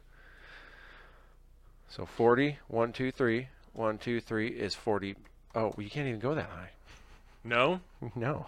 So let's just say $4 million in 1969 is in equivalent dollars. Oh my God. 29 million, a little over 29 million. And that's just $4 million from 1969. So times that by 10. So we're talking at this point the equivalent of trillions of dollars, the same amount of money figuratively that we're, essentially that we're spending now. So weird. It's strange how that number is scarily close when you plug it into the inflation calculator. Isn't that odd? When we begin a process called Vietnamization, right? Which is something that the French had already tried previously when they were there, that they called pacification. And we had also tried this in the very beginning of Vietnam when we first had our ground troops there, maybe even just the advisors, and we were setting up the hamlets there, which were little villages that we set up the defenses for and then would come back and check regularly. And pacification was, again, the process of quantifying the it's hard to describe. Quantifying the pacification of the village, how pacified they were. So the likelihood that they were going to be on your team. And so you're counting how much aid you have there, the amount of guns that you have there, the amount of trips you're doing regularly, the amount of troops that you find there. They were quantifying, they're saying this village is 37.5% pacified. How can you tell me that? I swear to fucking God. Once swear you to monetize God, everything right? down to the nearest penny, you have the So ability we- to make those calls. So we had done this before, and now we were starting a process called Vietnamization, where we are pacifying the countrysides, and at the same time, we are slowly going to withdraw our forces and hand the keys over to the ARVN forces for them to defend South Vietnam. Over these 4 years, the administration has asked numerous times by people all over the world, if the ARVN forces cannot defeat Vietnam with 600,000 U.S. troops there, how in the fuck are they going to do it when you're gone? I don't know. I swear to God, even Henry Kissinger, who was there doing the secret talks for Nixon with Hanoi, is asked that by the North Vietnamese. How do you expect the South Vietnamese to defeat us if they can't do it with you there? Henry Kissinger has no response. What do you say to that? The U.S. delegation, no response. Nothing. You have nothing to say. Yeah, you can't Absolutely say nothing. because they have caught wise to the game that you're playing. Yeah. They say, yeah, no, without you here, there's no problem for us. During Vietnamization, we begin to hand over immense amounts of equipment over to South Vietnamese, right? Which obviously a lot of it then gets hemmed up by the North Vietnamese. Let's talk about these numbers. 1 million plus M16s, 40,000 grenade launchers, and thousands of jeeps and armored vehicles and things like that we send over to Vietnam. Then go into communist control when the North Vietnamese take the whole country. Isn't that interesting how that happens? Yeah, interesting how there's a direct correlation there to what's happening now, too. Have you seen the videos of the Taliban forces walking around in U.S. military equipment, night vision goggles, Plate carriers, M4s, everything. I mean, it's Saws, machine it's guns. not good. Yeah. It's not good. Yep. So we give over billions of dollars worth of equipment. Yep. Corruption rampant. Ghost soldiers. This is what I'm talking about. The ghost soldiers, the double services. Yep. Ghost soldiers is something that Sagar was talking about on Breaking Points this week. The amount of Afghan ghost soldiers. So weird. Not the same at all, though, right? Not even a little bit. The fact that we have a term for it. So ghost soldiers, if Colin and I were the commanders of a unit, we are saying that making people up and saying that they're enlisting in our unit so that we can collect their paycheck every month. Yes. You also have, again, I talk about people doing double service that will pay part of their salary to their commanding officer to not have to show up for muster every day so they can work a regular day job and then show up on the weekend and collect the rest of their check. So both of these practices are exceedingly rampant. In April of 1970, we have 30,000 troops that go into Cambodia. By 1971, there was no U.S. in Laos and Cambodia. No, of course not. 1972, the North Vietnamese and the Viet Cong begin the Easter Offensive. It's also called the Summer of Flames, which is a three-pronged offensive. There was only 60,000 troops in Vietnam and very few actual combat troops at that time. And so this is when they start just rushing through South Vietnam. The three-pronged attack, I believe, was one from the north, one through the middle highlands, and then also one from the east on the seaboards. Because when people are trying to flee to south and they're trying to go to the coast to get out, the coasts are being shelled by the North Vietnamese while people are trying to swim out to freighters to get on them so they can try and escape. This is where we come with like the Vietnamese boat people and things. Yes. Yep. Precisely. Refugee crisis. Precisely, yes. The people that don't get picked up on the freighters stay on these tiny boats and just fucking float until they reach somewhere. That is a people can pick big them up. ass ocean, dude. Yes. It makes the Atlantic look like a bitch. Yeah. There was one particular instance in this when one woman, she was talking about a whole village that she tried to go to find someone, I think, and the whole village had gone out onto, what do you call a big trash boat? A barge. Barge. Went onto a barge Trash to boat. try and make, well, that's a trash barge. I know that's, Yeah. and so the whole barge filled up with people to try and get out to a freighter, and it fucking sank because there's so many people on it. Thousands of people dead in an instant because Well, I'd this- call it a this trash barge at sinks. that point. So, That barge is trash. start Operation Linebacker, which is the biggest bombing offensive at the time.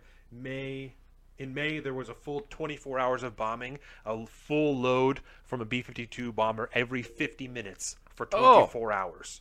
My God. Yeah, and that was to try and stop the North Vietnamese 60 miles from Saigon. 60 60 miles. miles. After that, the bombing in North Vietnam resumed, obviously bigger than ever before. There was 11,000 sea mines that we placed along the shore of North Vietnam to stop their resupply from the Soviets. In late October of 72, there was a secret ceasefire reached between the U.S. and the North Vietnam that was declined by the South Vietnamese because they weren't involved in the peace talks, they weren't involved in the processes, and they didn't like some of the... The U.S. had agreed that the North Vietnamese could keep soldiers in the South, and South Vietnam's fuck that. You guys can't do that. Come on now. Absolutely, yeah. November of 72, there was a Christmas bombing. Peace talks fall flat. Canceled by Nixon, and the bombing in North Vietnam resumes.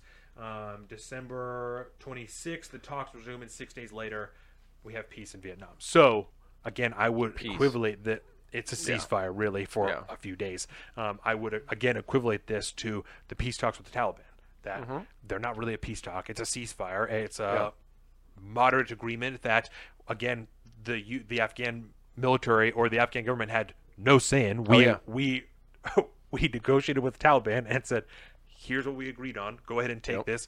Literally the same thing we did with the North Vietnamese to the South Vietnamese. The very puppet leaders we had placed in South Vietnam, we then ignored to make our own deal with Hanoi so that we could get ourselves out. Literally the same thing that we did with the Taliban and the Afghanistan government. So we put him there, whatever the fuck... Ashraf Ghani, we put him there over Mohammed Karzai, right? Or over Hamid Karzai. Yep. And now, fuck you, we're going to make our own deal, and you need to eat shit and deal with whatever we have decided on the back end. Yeah. Exactly what happened. From my understanding, that was part of the problem with the negotiations and the Trump peace talks, if you will, is Ashraf Ghani would be refusing to step down from power. Yeah. And that was part of the problem from that is, because the Taliban was not going to accept him staying there. They're the ones that are in charge, not some puppet corrupt, government that we installed. And hence why he fled the country with bags of cash. Yeah. So... After we reached that agreement, Nixon vowed to South Vietnam without congressional approval that we would continue to protect them, which he absolutely cannot do. Obviously, he's the president. He doesn't control the purse strings. He has no control over where money goes. He also doesn't win the election. Actually, he does and then has to leave office. Is what happens. Yeah, and so I am not a crook. Once he leaves office, Ford has he's not beholden at all to the South Vietnamese government to do anything, and he's receiving so much pressure from the people at home. There's no way in fuck he's going to continue to pay any money over I there. am getting out. Yep. So January 27th of 73, there's a ceasefire. All combat troops are out by the end of March. The North Vietnamese and South Vietnamese obviously continue at each other. There's only monetary support for South Vietnam at this point. We're just giving them money. At the worst time, because in mid-August of 73, Ford half the amount of money that we were getting to South Vietnam, and the corruption grew as the money went away, obviously as the conditions worsened. In the 10 years after the leaving of the North, things got terrible, So the North Vietnamese army pushes south, and the ARVN collapsed. They took the first province in 3 weeks, right? So again, let's think about the Taliban pushing down through Afghanistan, right? The first time they took it, we're like, wow, that's like really fast, right? I even have some notes of like, oh damn, they're taking these and they're going to take the whole north if this continues. And so just 1 second, so that I can because they took the roads the roads that we built to make transportation quicker and more efficient. This is on the 10th. I have from Axios today that Afghanistan, the Taliban has now taken provincial capitals and territory faster than ever before. The U.S. will be out by the end of August, and the Pentagon intends on continuing air support. On the 11th, Afghanistan, Taliban on the verge of controlling all of the North Afghanistan. So that was 1 day. One day from when I said, damn, they're starting to take some provincial capitals. That's crazy. 1 day later, oh shit, the Taliban is on the verge of controlling all of North Afghanistan. They could take Kabul within 90 days. This was on the 11th of August that we thought they could take Kabul within 90 days, right? So again, we'll talk about the North Vietnamese army pushing through. They took the first province in 3 weeks. The second they took in 2 days. And the third and fourth they took in 1 week. It's pretty expedient. Isn't that interesting? Pretty expedient. just pulled up the map of Afghanistan for everybody real quick Yep, to and take so a look this at. is on the 10th. So yeah, the Taliban are now taking provincial capitals and territory faster than ever. See, they could take the Kabul in 90 days. The President Ghani appealing to warlords for help. That was on the 10th or on the 11th. The fact that On the 12th, you, as the president, are recognizing there are warlords within your country that maintain provincial power, yeah, shows that you are a puppet government as it is already. on the 12th, the Taliban claims that they had taken Kandahar, and that finished off the hold on North Afghanistan. 2 days. Within 2 days of, damn, they're taking lots of provincial capitals, to, oh shit, they literally control the entirety of North Afghanistan in 2 days. 2 days, Again, man. on the 12th, this is from ABC Start here. The Taliban continues to capture provincial capitals, more ground than ever, police stations, capitol buildings, military bases, equipment. The U.S. is still going to be out by 8/31, not likely to reverse course. And then on the 14th is when Kabul was taken and the president was starting to make his speeches about what's going on. Because the 14th is when Breaking Points started talking about how good Joe Biden did. Yeah. So good. within 4 days from, oh, they're starting to take a lot of territory, to, oh shit, they literally have control of Kabul now. Yep. And we're still here. Uh-oh.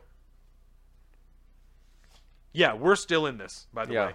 Oh, yeah. We're still there today. Yeah. We're So, working on it. Let's see. Yeah, so they took the last one. What am I? I'm missing it. There it is. There it is. I'm getting out of order here. The Arvin, after they took the third and fourth capitals, the Arvin and 400,000 civilians began to flee south from North Vietnam. Hue Falls, which is one of the biggest provinces there. Da Nang was entered, which is, just north of Saigon. Da Nang was entered in March of 75. The North Vietnamese plan to take Saigon before May 9th. And there was 5,000 Americans and 200,000 South Vietnamese SIVs, special interest visa applicants, or what was the equivalent at the time, still in Saigon. The Arvin forces were holding out 40 miles east of Saigon. That was the last hold from Saigon, was 40 miles east. Ford asked Congress for $722 million, and he was given no money, received no applause to his congressional address. And then April 21st, 1975, the North Vietnamese pushed to take Saigon. South Vietnamese president was taken away by the CIA. Isn't that interesting? No equivalency at all, right? That he was rushed away, that he left the country. Yeah, so... No surprise there. Yeah, so I'm sorry. What did I say? I said Da Nang was entered in March, and on April 21st, they went into Saigon. Wow. Now, this is interesting. I went to go pull up Saigon on the map for the peoples, and I'm not, you feel like it should pop out. Saigon is known as Ho Chi Minh City. Ho Chi Minh City. Yeah. I feel like that should kind of tell the story itself, right? Yes. So April 21, 75, South Vietnamese president leaves us. South Vietnamese rush to the airport. There's 4 U.S. evacuation plans drawn up. 4. Right? One of them is enormous freighters off the coast that they're just going to load people onto and just get them out. All the U.S. freighters, right? Another plan is the roads. They're just going to try and drive everybody out as long as they can, right? Another one is commercial airports. Commercial airliners are going to put everybody on big planes, get them out as fast as we can. The fourth one, Kabul Airport. Helicopters. That's the last thing that we can do Yep. is helicopters, right? So April 27th of 75, this is just 6 days after they start to push towards Saigon. The North Vietnamese started their actual assault on Saigon. The U.S. freighters were sent out to sea. So there's one of their evacuation plans gone. Yep. The U.S. government just takes them away. And at this whole time, the people inside of the embassy are fighting with the ambassador because the ambassador at the time was convinced there was going to be no attack on Saigon. Convinced. Up until the time they're on the doorstep of Saigon, there's Capital no way. City, bro. They're coming for you. There's a huge tamarind tree. This is like a very popular story, very well-known story from Vietnam. There was an enormous tamarind tree right in the middle of the courtyard of the embassy that needed to be cut down so they could bring a second helicopter down.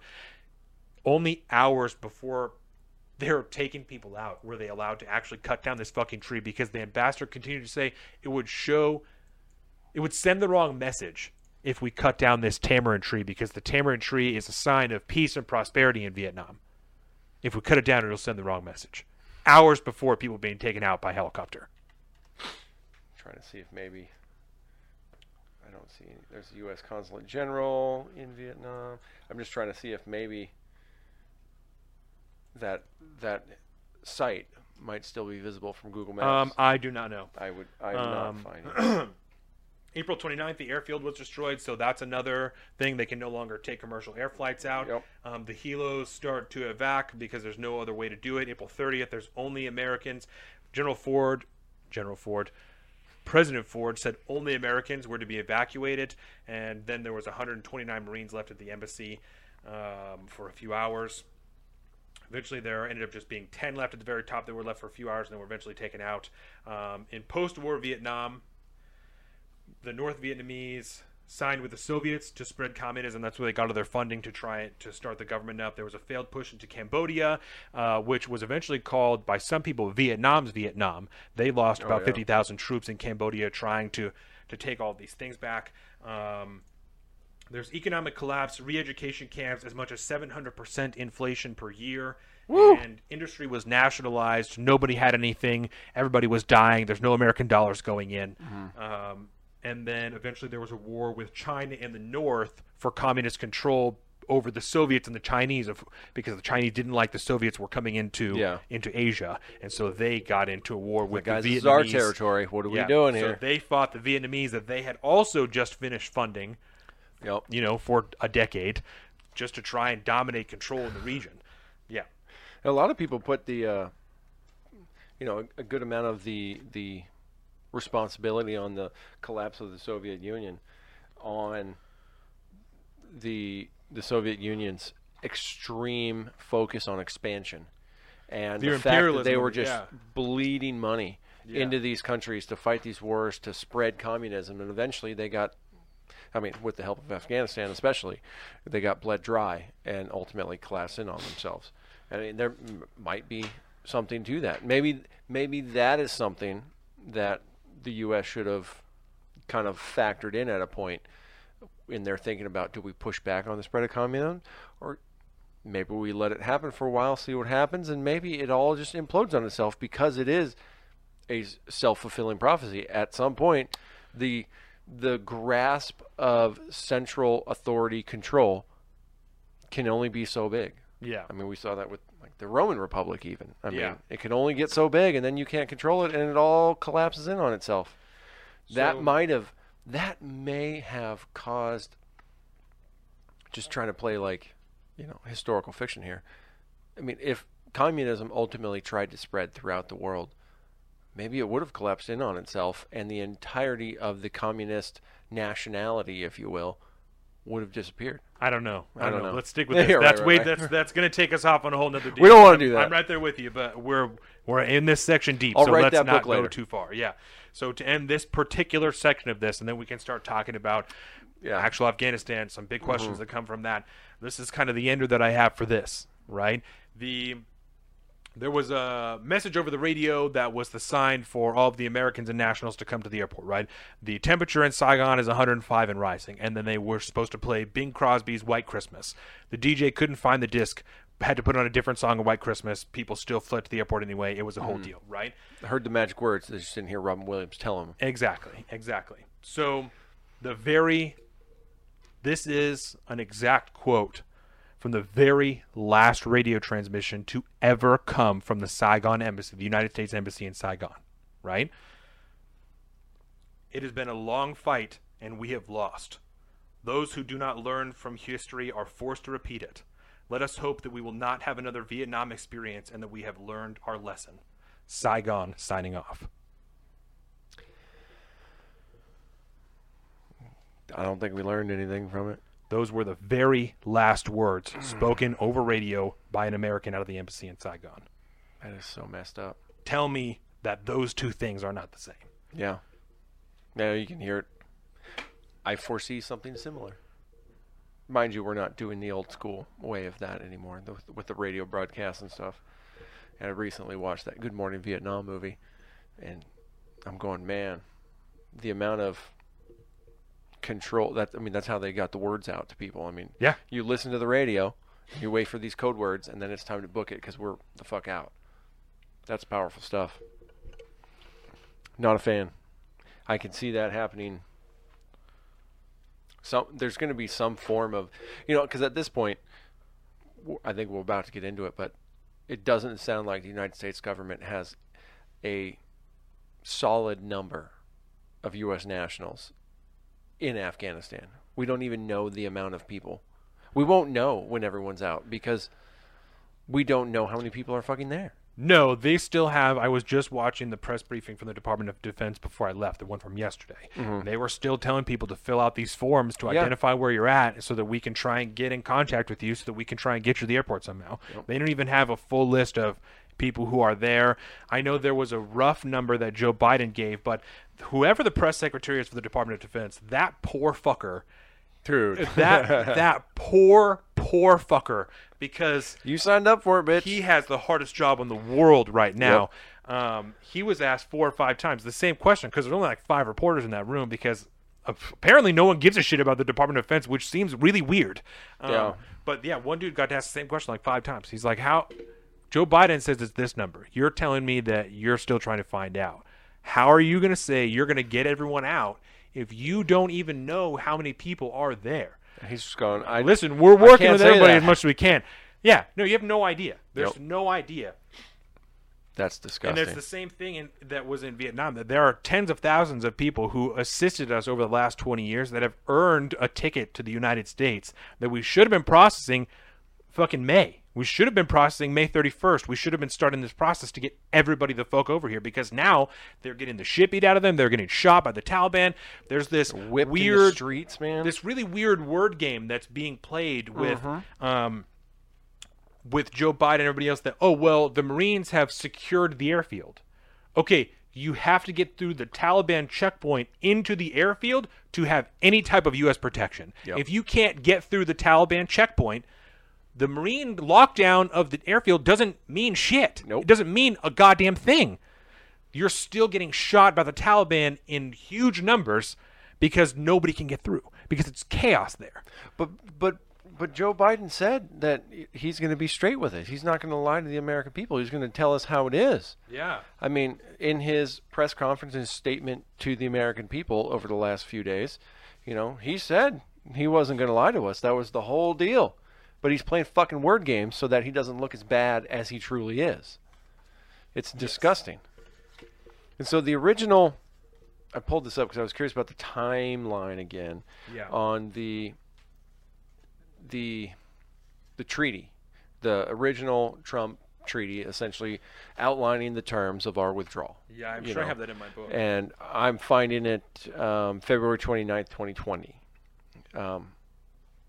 And that would kind of make sense because the original date was May 2021 of the pullout being completed. And I believe we said it at the time when Joe Biden had officially come out and said that, he was going to have the withdrawal date of September 11th. Yes. So, but the original treaty was May 31st. May 31st. Yeah, I think it was the 31st. It was either May 1st, May 31st. It was a couple It was months May earlier. 31st because then August 1st came and we were like, wait, what the fuck is going to happen? And you go, well, and obviously at that point, the U.S. had reneged on their portion of the treaty because we are not out by then. And then what happens in the month of August? They retake the entire goddamn country because they don't give a shit because we already backed out of the treaty by not fulfilling the terms that were laid out in the original treaty. I have mixed feelings about the inviting of the Taliban to Camp David like was happening at the time. And I think we spoke about that at the time. But at the end of the day, feelings I have on it aside, papers were signed, agreements were made, and instantly we went back on those as soon as we had a change in leadership. Yeah. And that has essentially probably contributed to some of the bullshit we're dealing with now. Like, if we had been serious about this back in February and started the plan, the process of actually doing this thing back in fucking March, the end of March, the beginning of March, whatever it is, because there's time to try to figure out plans and whatnot. That's 6 months ago. Yeah. I mean, what are we talking about? I mean, more than 6 months ago. I mean, that's 6 months ago to March of 2021, but we're When- talking over a year and a half ago, 18 months maybe. Yeah. We could have been planning on maybe just, I don't know, a trickle of getting people. I'm not going to pretend like I'm not going to armchair quarterback this thing that much right now, but No, I and- feel like there was never a serious timeline in place where people actually, in good faith, started the process of pulling people out until it was, oh shit, the Taliban are coming. Right. We got to And hit I- the eject button right the fuck now. And this is part of that gray area we were talking about earlier, where like it's not one opinion or the other. That Yeah. I think in this particular instance you're talking about, both presidents are to blame, both Donald Trump and Joe Biden, right? By the time Joe Biden came into office, we should have been in the process already. When Joe Biden got in office, it should have been happening already. Yeah. When it wasn't happening already, you should have begun it immediately because you knew what timeline you were already on. Yep. You were already talking about it. You knew what you had to do. So if it wasn't done at the time, which is on Donald Trump, you should have been doing it the moment you got into office, right? You'd think. To Donald Trump's point, and it's not an excuse because it's not an excuse, but I think an explanation just to help me understand, help everybody else understand. I think Donald Trump, I mean, not I think, he thought he was going to win the election. He Yeah. did not think that Joe Biden was going to win the election. Yeah. He thought he had all the fucking time in the world to do his wheeling and dealing afterwards, make another deal, do some yeah. money, do some whatever, do whatever Donald Trump was going to do. I fully believe, and again, it's not an excuse, you're still a fucking idiot, Yeah. you know? I truly believe he thought he was going to win. He did not think he was going to have to hand it over to Joe Biden. He thought he had more time to do whatever his Me second... or a dead guy? Who are they going to vote for? I truly believe he thought he was going to win. So I don't think he was even considering, whatever. Like I'll figure that out in my second term after I'm already secured. And if I I got want the to, time, I'm good. we have other people that are coming out now saying that he was talking about, I could blow him out of the water if I wanted to, but I don't want to do that. I want to blah blah blah. I think it's possible that he, again, it's not a defense of Donald Trump. I'm trying to, I think it's fully possible that he himself wasn't sure what he was going to do yet and was going to wait until May to see how the Taliban was going to act. And if they were fucking around, he was going to let him find out and just drop the fucking hammer in the Middle East. Or if everything was chill, he was going to leave and handle the rest of it on the back end. And again, for the fifth time, it's not an excuse. That's still extremely irresponsible. It's still horrible fucking policy, but I believe that's what was happening at the time, which would explain why nothing was happening when you got into office. Yeah, that's kind of the non-malicious, solution. You're finding, okay, well, I feel like he probably meant to carry it out, but he probably put he bet on the wrong. Absolutely. He bet on the wrong deal, and all of a sudden it was just like, well, fuck, I guess I'm out. Well, and I think there's probably also an element of, if he would have won, then he would have been in, the fourth month of his second term, by the end of May. And if he's going to withdraw all forces and end the forever war in Afghanistan in the fourth month of his second term, I'm the most successful president ever. In the fourth month of my second term, I ended a 20-year war in America. Yep. So that seems right another up his reason alley. why it's in May of either I'm going to get the credit for it or it's not my goddamn problem and you have 5 months to figure it the fuck out. Yep. Dick move, huge dick move, totally irresponsible because you're playing games with American foreign policy and other countries and shit that we have enormous financial stakes in. Extremely irresponsible. Seems to be right up the alley of Donald Trump, who did irresponsible shit for 4 years while he was in the office. Yep. So it doesn't seem that weird to me that might be what happened. Right. But It on the opposite doesn't- side, you have 5 fucking months. it does not absolve you of the responsibility for ending on this and saying it was going to be a disaster no matter what. So why not try and mitigate the disaster as much as possible? Yeah. Let's try and take all these innocent fucking civilians out of there who have helped us over the last 20 years try and win this war we knew was a failure 10 years ago.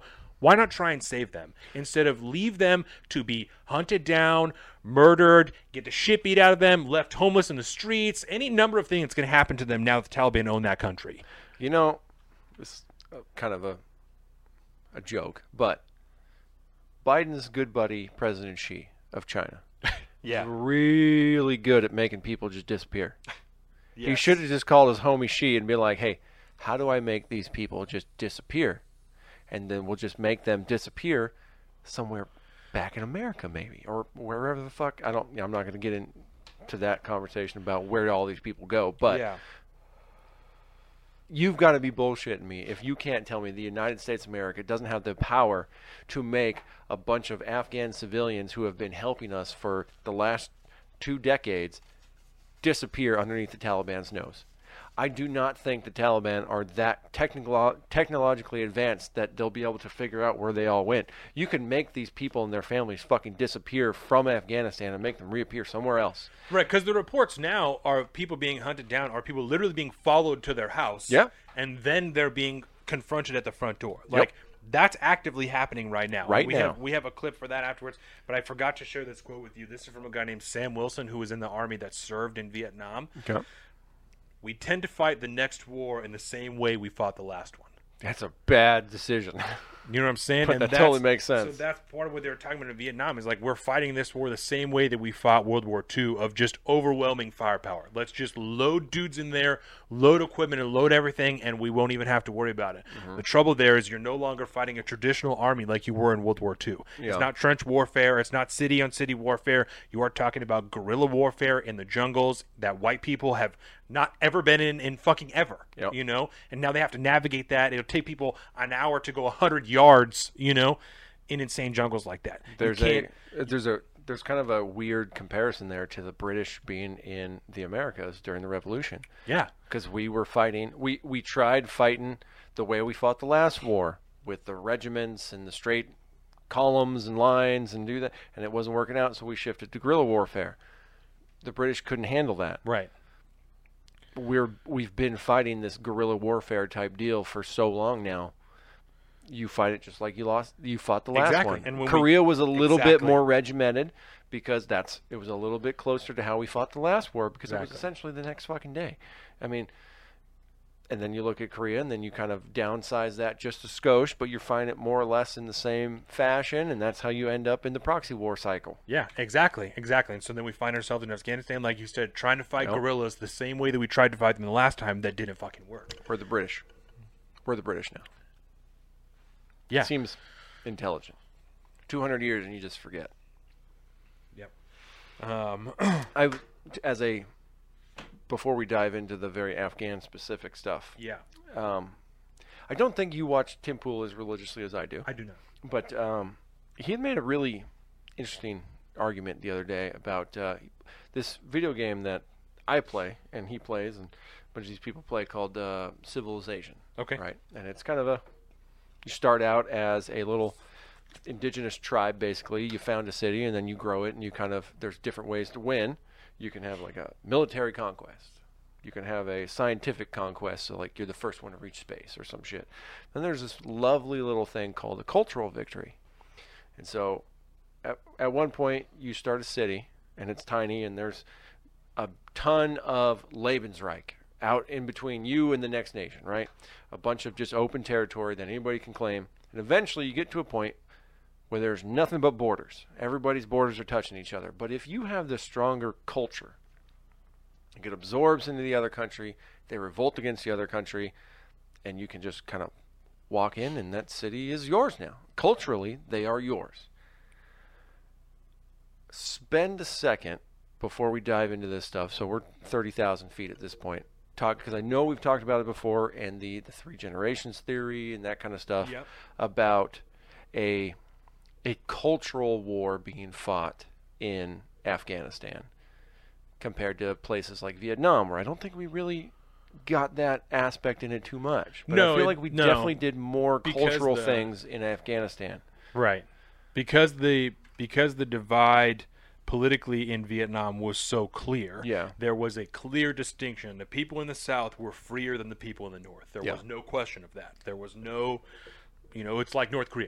There's nothing there, and you go somewhere else. You can have jeans. It's like the one we were saying. You go somewhere else. You can have blue jeans. Yeah. In the South, there were thousands of papers where you could openly question your government. You could do things like that, even though it was a puppet government. It was full of shit. You could still do that. In the North, nothing like that even existed in the slightest. And that cultural part is in Afghanistan is on a weird tilt of girls going to school, of theocracy also, of that cultural true. And theocratic overlap that there's exists, a collide for sure that exists in that part of the world. And when you watch that first press conference with the Taliban and they're saying we're going to allow women to take part in our culture and in our country within our religious frameworks. Yeah. Well, what the fuck does that mean? Because you're saying that they're going to be able to go to school within our religious frameworks. So Okay, that's, so that past means 10, no. you can't go to school. What the fuck does that mean? Because that's not women and girls going to school. That's 9-year-old girls going to school. That's not women and girls going to school. You know, letting them be maids in the Capitol building is not involvement in government. You know what I'm saying? Those two things are not equivalent. And there's the weird word game that's being played there because that's being given legitimacy by the United States government and the rest of the world by talking about, we just have to see how the Taliban represents themselves to decide what we're going to do. Yeah, They've are they been a gonna be terrorist welcomed organization into the for- family of nations? And What? Joe Biden is saying that financial assistance to the Taliban internationally is dependent on the way that they can demonstrate their humanitarian aid and tilt. I'm What? sorry, what? What? We're actually expecting that they're going to be different than they were the last time they ran the government. When girls couldn't go to school, they couldn't work, they couldn't fucking do anything, they're raped and beat in the streets, they can't even go out by themselves. That's what we're talking about? That's what we're doing here. We're now talking about financially aiding this terrorist regime that we have allowed. And I'm just going to put it out there right now, right? No matter what you hear, any of this, don't misconstrue it as, oh, so you think we should stay? No. 1,000% not. I have really only ever consciously known this nation at war with the Middle East. Yeah. I do not by any means think we need to be there. Your I entire also, conscious adult life, we've been there. 1,000%. I also, as I've said before, do not by any means think this was the way it needed to go down. Yeah. At all. Not even a fucking little bit. Because I've seen it before. It doesn't need to happen this way. It doesn't have to happen this way. That argument is bullshit. That's false. Of course it's going to be crazy. There's no pretty leaving of a war. Of course. Of course it's going to be crazy. Do we have to have children being handed to Marines over fucking barbed wire fences?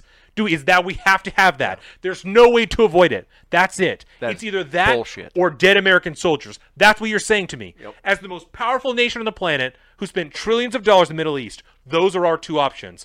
Babies over barbed wire fences to Marines or dead soldiers. That's it. That's the binary option that I have here. Fuck you. Yep. Absolutely not. Absolutely not. We just increased funding to our defense industry, to our defense budget, when we're leaving Afghanistan. But these are my two options. That's bullshit. Those are false choices. This is nonsense.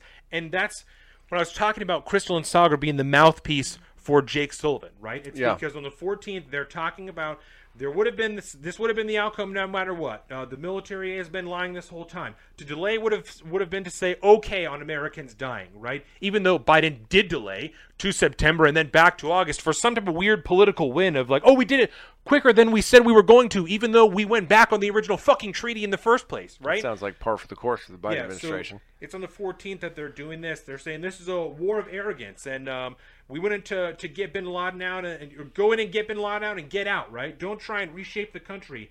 The very next day, right? We have a White House press briefing, and let me just get to my press briefing here. Just one moment. This is on the 17th, so I'm not gonna lie. You keep looking. I'm gonna tell you this little tidbit. yeah. When I am talking about something that I have no idea you have a note card for, you have this look in your eyes. I watched it on the playback because the YouTube slightly late. Like, oh, I fucking got this, buddy. It's like it's almost like this. I don't want to use the word smug, but just go with that phrase. And you have this look, and you have kind of like this little grin on your face, like, oh, I got a perfect card for this moment. It's so good. So this Jake. Then on the 17th, right, Jake Sullivan is saying it would have taken a large uptick in troops to keep the Taliban at bay. It was going to be like that. These were the two options, right? It was, either leave after 5-1 or escalate. I stand squarely behind my decision. We planned for every contingency. That's it. It was either leave on 5-1 or escalate. So I'm sorry. So we didn't leave on 5-1, but we didn't escalate. But we didn't escalate. But we only have the two options. That's kind of to hear the same talking points from Jake Sullivan, who's the National Security Advisor, right? And then almost word for fucking word from Breaking Points was disgusting. For them to then claim that we're the source of truth, we're the best way to get back at mainstream media, fucking blah, blah, blah, by being the mouthpiece for Jake Sullivan and Jen Psaki. That's how you do it? Yep. That's how, by word for fucking word, quoting Joe Biden and Jake Sullivan. That's how you fight back against the industry, right? Yep. That's how you do it. That's how you fight against mainstream bullshit, is by quoting Joe Biden and Jake Sullivan. Because Absolutely disgusting. it's because they're saying it's like I said, might have been there in the pre-show or earlier. I was thinking it's the beginning of Because this show. they said, because Jake Sullivan and Joe Biden said the exact words that they wanted to hear, so they latch on to that and they take the W, because that's all it takes for them in their mind is we were right. Now the administration is doing the right thing because they're saying the right words when they're making the right sounds when they move their mouths. That's all. Yeah. It has no connotation to the actual meaning behind the words or all the things that they plant their flag in as being sacred cows and everything that they actually supposedly hold true by seeing past the bullshit that comes out of their fucking mouths. They're saying, no. Well, they said the words. They're saying everything right. The greatest speech of any living president in my history. This is the greatest moment for politically ever. It's just absolutely... This is why I have a problem with them lately, because it's absolutely disgusting. It's fucking disgusting because they backstepped on their own fucking principles that they tell everybody that they hold so high, but they got the right words, so they're on board with fucking Joe Biden and Jake Sullivan now. Well, and they also talked about how much better Joe Biden's policy in Afghanistan was than Donald Trump's policy. I'm sorry. Didn't Donald Trump sign a motherfucking treaty to get us out of there? Yeah. Isn't that what happened right before he left office? Did Joe Biden just not follow kind of that treaty and get the troops out of there? What's the fucking difference here? Yeah. What's the difference? What's the difference? The difference is in execution. There's no difference. Nope. The policies are the same. Yep. It's nonsense. The policies are the same. The only difference is Joe Biden's making a shit show of it. And he has balls of steel. But Biden has balls of steel for pulling out under an already signed peace agreement. And your hands are tied. You have no choice. Yep. Your hands are tied already. Yeah, he you doesn't have a said it choice. yourself. Balls of steel for pulling out, right? But it's either that or more people are going to die. But you have balls of steel for doing it. But if you don't, people are going to die. That's bullshit. It's a false choice. In the same segment, they're contradicting themselves. You have balls of steel, but you really had no choice, right? Because if you didn't, more people are going to die. What are you going to do? You're going to kill more soldiers? No, of course you're going to bring them home. Balls of steel for doing it, though. So fucking based. So fucking based, right? Fuck you guys. I'm really curious if because as a member of their program, you get the ability to ask questions for when they do AMAs, which also is a little... You know what the fucking problem is, man? You know the problem with Crystal and Sagar is that they were born on mainstream television. They were born from the Hill. Yes. And so that's why I've always had a problem with Sagar and his little fucking suit and shit. You know, we joked around. I would love to wear a suit all the time. But the problem is that they're like a weird middle ground between mainstream and alternative media. And they parade themselves around as if they are the end-all be-all of the alt media, when really they're just kind of mainstream media who says things that the mainstream can't. That's why they're number one on the podcast list, because if you're leaving the New York Times, it is an easy step into Breaking Points to be into, like you said, independent media. Mm-hmm. That's your natural next step, is the number one podcast on all of these lists. That's why you're number one, because as we know, if you're really saying shit, you're getting fucking blocked out. You're getting shadow banned, bitch. Yeah. That's how it works. Breaking Points is That's not getting why shadow all you banned. motherfuckers don't get notifications. Breaking Points is not getting shadow banned. No, they're getting not lifted. even a little bit. They're getting lifted up. Yeah. 'Cause they're making fucking money for Apple and shit. No. So, why are we still there? The intelligence community lied to the president. The Pentagon didn't make any plans. I wrote, what about the defense industry, but I don't really know why. What about the defense industry? Does the defense industry have much pull in this and how this process is going in your mind? Probably not. I mean, I talked to that one guy that was a contractor, and they were just kind of at will of the base. When the base shut down, they had to go. So I don't think... I would be shocked I think that is all just part of the initial withdrawal because it doesn't look very good if you only leave defense contractors but you pull out all of your military personnel. It just doesn't. And also you're leaving them kind of defenseless on a military base or telling them to find another place to live because we're going to close this military base. So I would be shocked if within the next year there weren't fresh new batches of military contractors in Afghanistan working for the government, doing one thing or another, even if it's just keeping tabs on the embassy or whatever the fuck, you know. I would be surprised if there weren't contractors there shortly. And then now I'm curious because you know, whether these guys are essentially hosting us or legit paying attention, but for the guys that are in the chat there that have been active duty at one point or another, you know, what are your guys' thoughts about, for one, the leaving of Afghanistan, and two, the methodology of which the evacuation at this point, I can't call it anything other than evacuation, how that's being handled, and how do you feel about it? Oh, yeah, and let me take this opportunity. My buddy Dakota is over in Kuwait right now.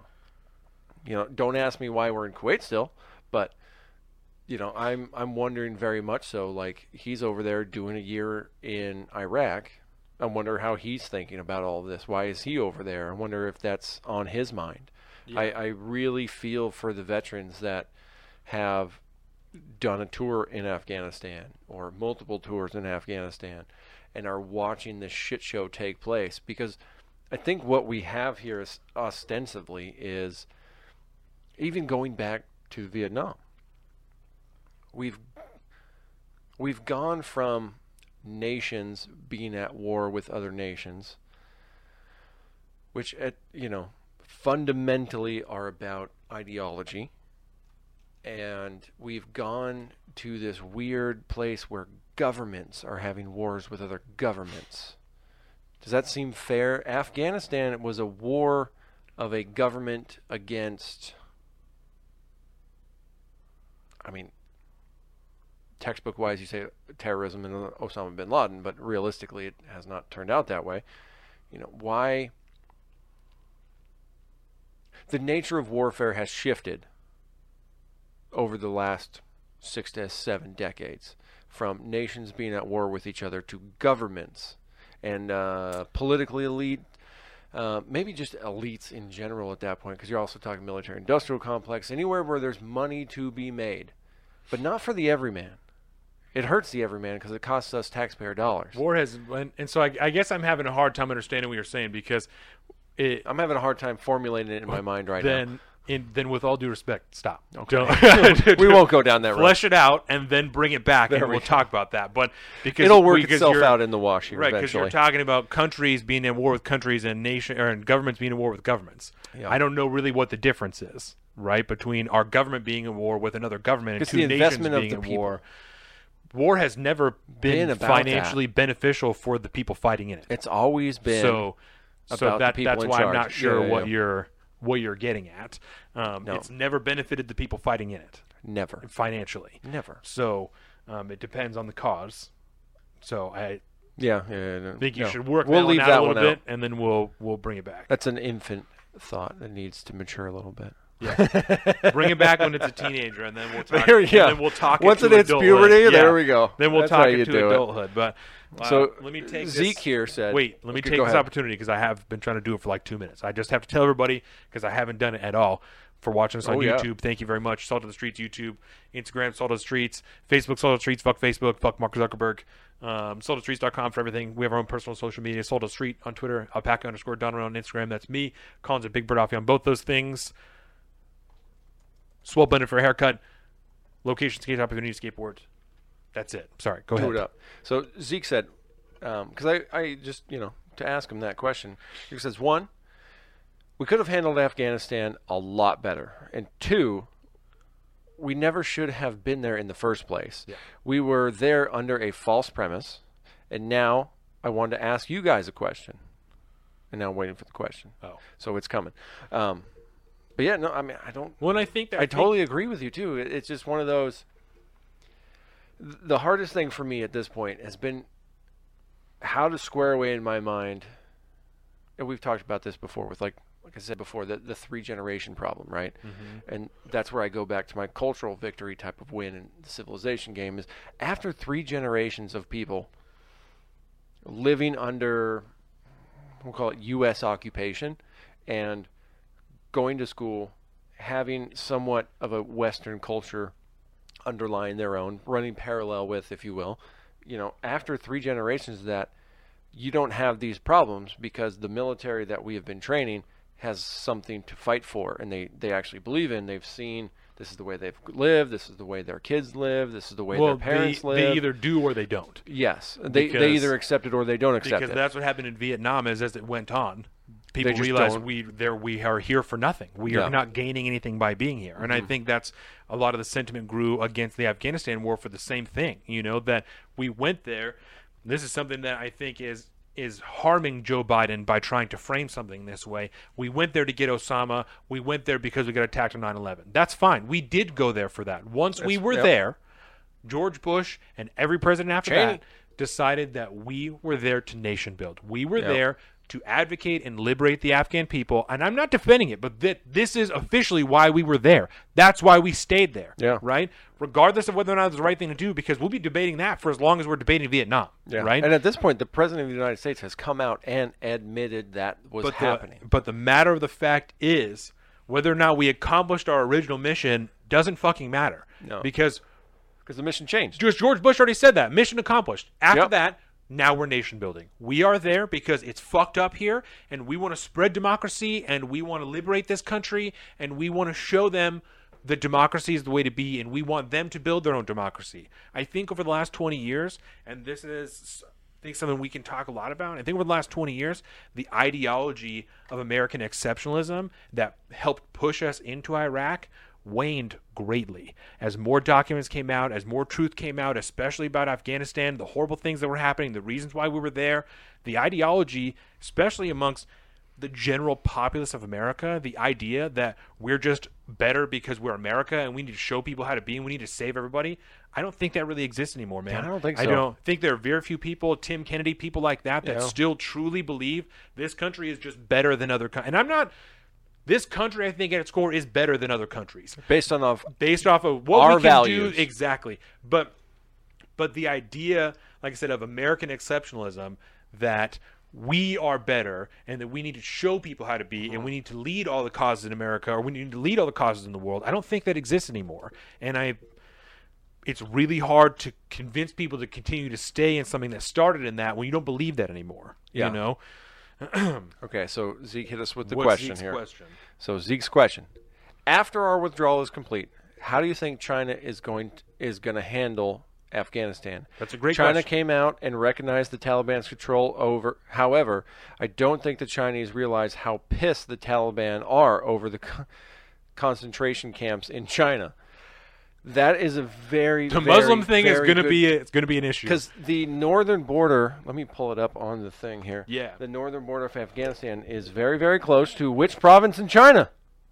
If you had, Xinjiang, yeah, that's no good. Oh wait, where am I in the world? Here we go. Yeah, I There's don't know. yours, Europe. There's China. I was hanging out, and I was still back in Vietnam. But so we have Afghanistan, and it is very close to the province of Xinjiang Oh, in China. that's no good. And who is China throwing in the concentration camps in Xinjiang? The Uyghur Muslims. And as an That's very Islamic interesting. caliphate or an Islamic, what do they call it, emirate of Afghanistan that Yeah. the Taliban is now calling themselves, I had they're not going to considered- fundamentally have serious fucking problems with that. and I had not considered that particular portion. Right? I don't think a lot of people are. That I is had a really thought- good question, Zeke. I had thought about China, and so we could talk about China and other foreign influences Yep. now, because I just have a bunch of questions here that I'm just kind of running us through. Let's do So that's another one is like who benefits, right? The Taliban, China, all communists, Yep. and so Because the Taliban get control of what they perceive as their own country at that point. So that's Right. what they get out of this. Right. They become back in charge again. And I think now that he said that, right, bringing that point up, I think it's going to depend a lot on economics, on what countries and how many countries, how much money comes flowing in to the Islamic Emirate of Afghanistan. Yeah. Right? If they can't get any funding, because another thing a lot of people aren't talking about is there's like shitload of precious metals in Afghanistan. Yeah, like the rare earth minerals. like a shitload of rare earth minerals. Supposedly trillions of Yeah, dollars. like a lot that could really benefit China because they're the ones that are trying It's to a make very all that mountainous stuff, region. right? So immediately that's where I started to go with China. It's like they're just going to try and invest all the money they can in the Taliban, you know? And opium too. That's another. Oh, big- absolutely. Yeah. Oh, Huge. absolutely. Yeah, and China making all those drugs. Yeah, opium is going to be a huge deal. It's a huge deal. And so they're not the whole country, but a lot of Afghanistan is ripe to grow shit. It's Yeah. very Very fertile country. yeah, lush is not fertile is right. Like, all I could think was lush, but that is not at all what we're Lush. looking for. But fertile is correct. I do like that word. So I think, considering the Uyghur Muslim issue It's on going the to China be a side, big issue. I think it's going to depend on how desperate the Taliban is for money. And I think Because communism, like the communism aspect, isn't really a factor there. No. Because communism isn't going to spread to the Middle East. That's Hard not no. how it's going to go. They're we gonna can't sow democracy, no, bro. You can't they're sow gonna communism. keep doing their own theocratic government thing there and monarchistic governments. They're going to keep running with that. So communism is not the concern. My concern would be the economic investment, the Belt and Road type of thing. If Yeah. the Taliban isn't able to scrape together enough money to keep the country physically together, they're going to have to turn somewhere. And if China, we know, is already the big player around the globe Yeah. for infrastructural investment, that's going to be the first place. China's going to be knocking on the door of the Taliban. Yeah. Let us give you money, or give us money, and let us take some of your minerals, and in return, we'll build all this shit here, and then you'll have money, and we'll just call it good. And I can actually foresee a world in which the Taliban say, fuck you, China. Yeah. We're not going to do shit unless you hand over every single Uyghur Muslim you have and you give them safe sanctuary in our Islamic emirate. I can see them opening their arms up because they are more or less a theocracy when you think about what the Taliban wants to set up. I could see that being a chip. Yeah. Can you imagine the Chinese going, oh, please take them. We don't want them here anyways. And it's tough because this is difficult because the intrapersonal relationships of the different sects of Islam get very complicated. Yes. That the Taliban and like only care about certain sectors of that society. The Kurds and shit like that, they don't particularly give a fuck about. You know? It's a very like Catholic, Protestant, Christian type of deal. So except they that's take it the- very seriously. That's the only issue, the only hiccup I see in that of if they obviously they If they're care the that wrong Muslims type. exactly that they're Chinese, not that they're the wrong type because obviously they care they're Muslim, but they're Chinese Muslims. How much do they care about that? Because there's and I don't know. I don't know. That's purely a question. You know. So Zeke says the Chinese government think they can buy off the Taliban and the Iranian government the same way they can buy off the Americans. However, they are neglecting to forget the government tried something similar in the past. Can you remember what happened? That the Chinese government tried something in the past? Yeah, I'm trying to think. Is it the Chinese government think they could buy off the Taliban and the Iranian government the same way they can buy off the Americans? However, they are neglecting to forget our government tried something similar in the past with the Taliban and the Iranians. Is that like when Biden was talking handing about- over pallets of cash or Right. But I don't quite. Yeah, I'm not sure Give us a exactly little what bit more you're- there. what Zeke. you're Give us a little bit more. But while you're doing that, we can talk about some other things here. Mm-hmm. Let's talk about real quick. God, yeah, the Chinese aspect. I never really thought about the Uyghurs. No, I had not. It's a thought good about angle that to at look all. at. Very, very interesting. There's a strong leverage.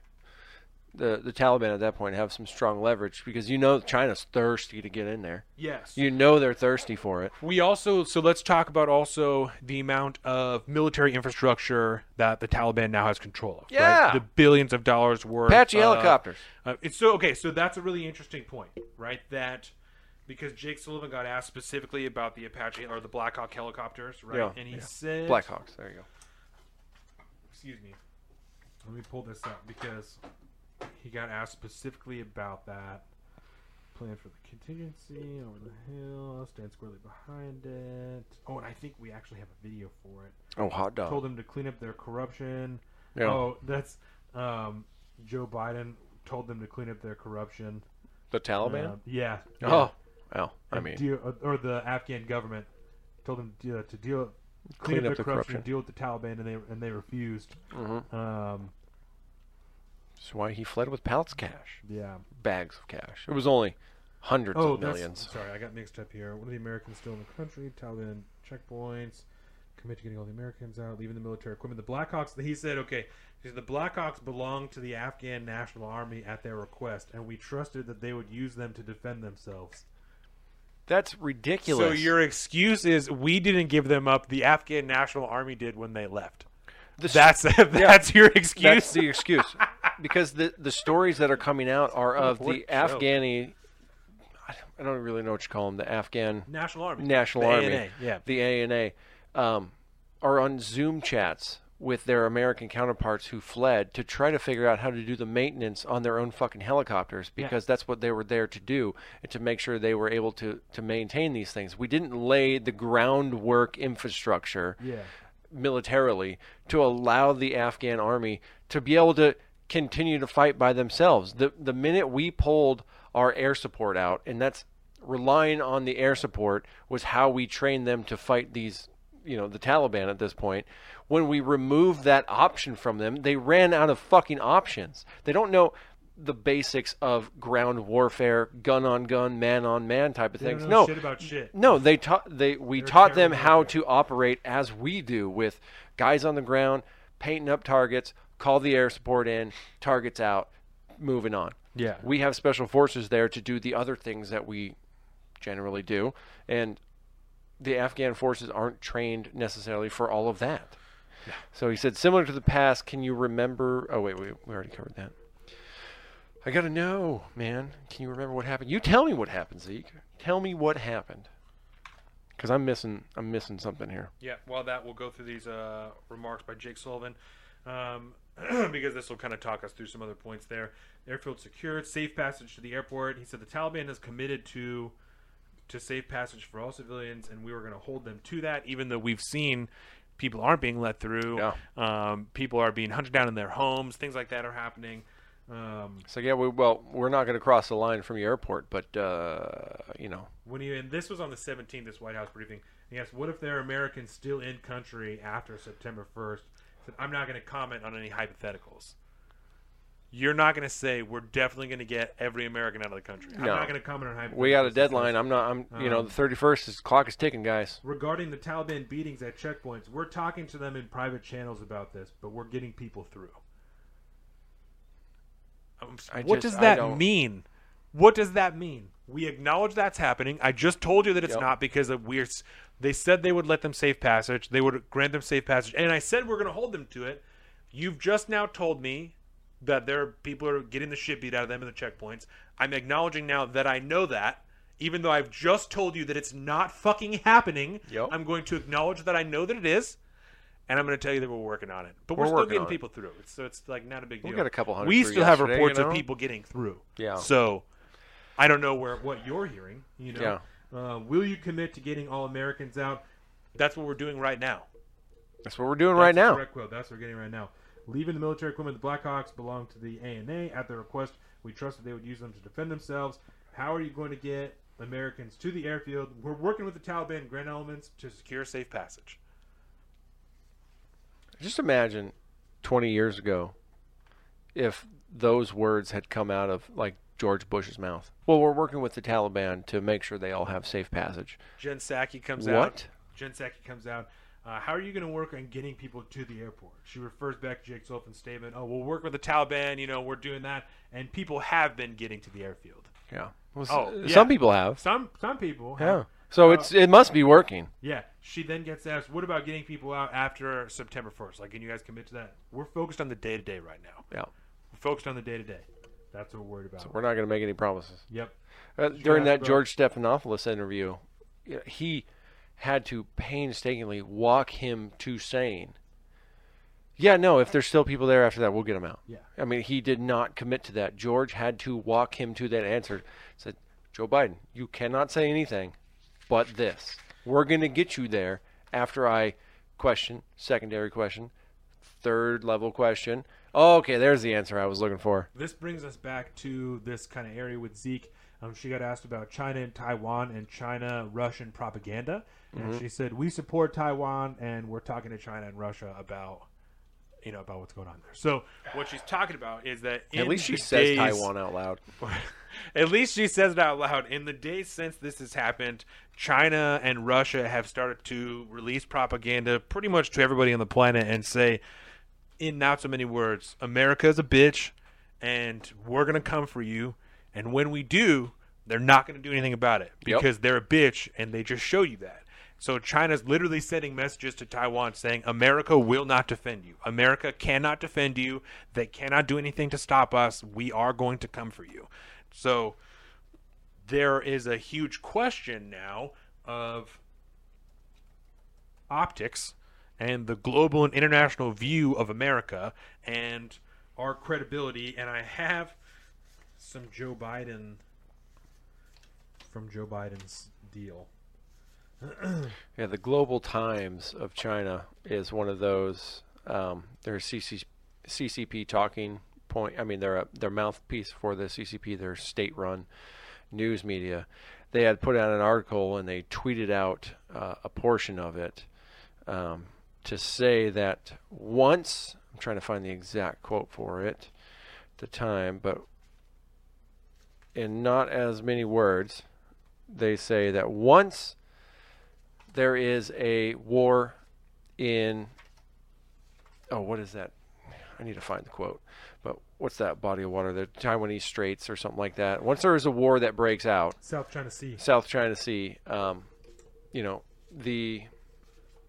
Then they give the acronym for the Taiwanese Defense Force and whatever, will not, they will hold out for a number of hours, and then the entire nation will fall, and the U.S. won't be able to do a single thing about it. I'm going to try to find the DDP authorities. That's the name of the Democratic Progressive Party. The DDP authorities are different about this. Oh, I got to find that quote somewhere. It was so good.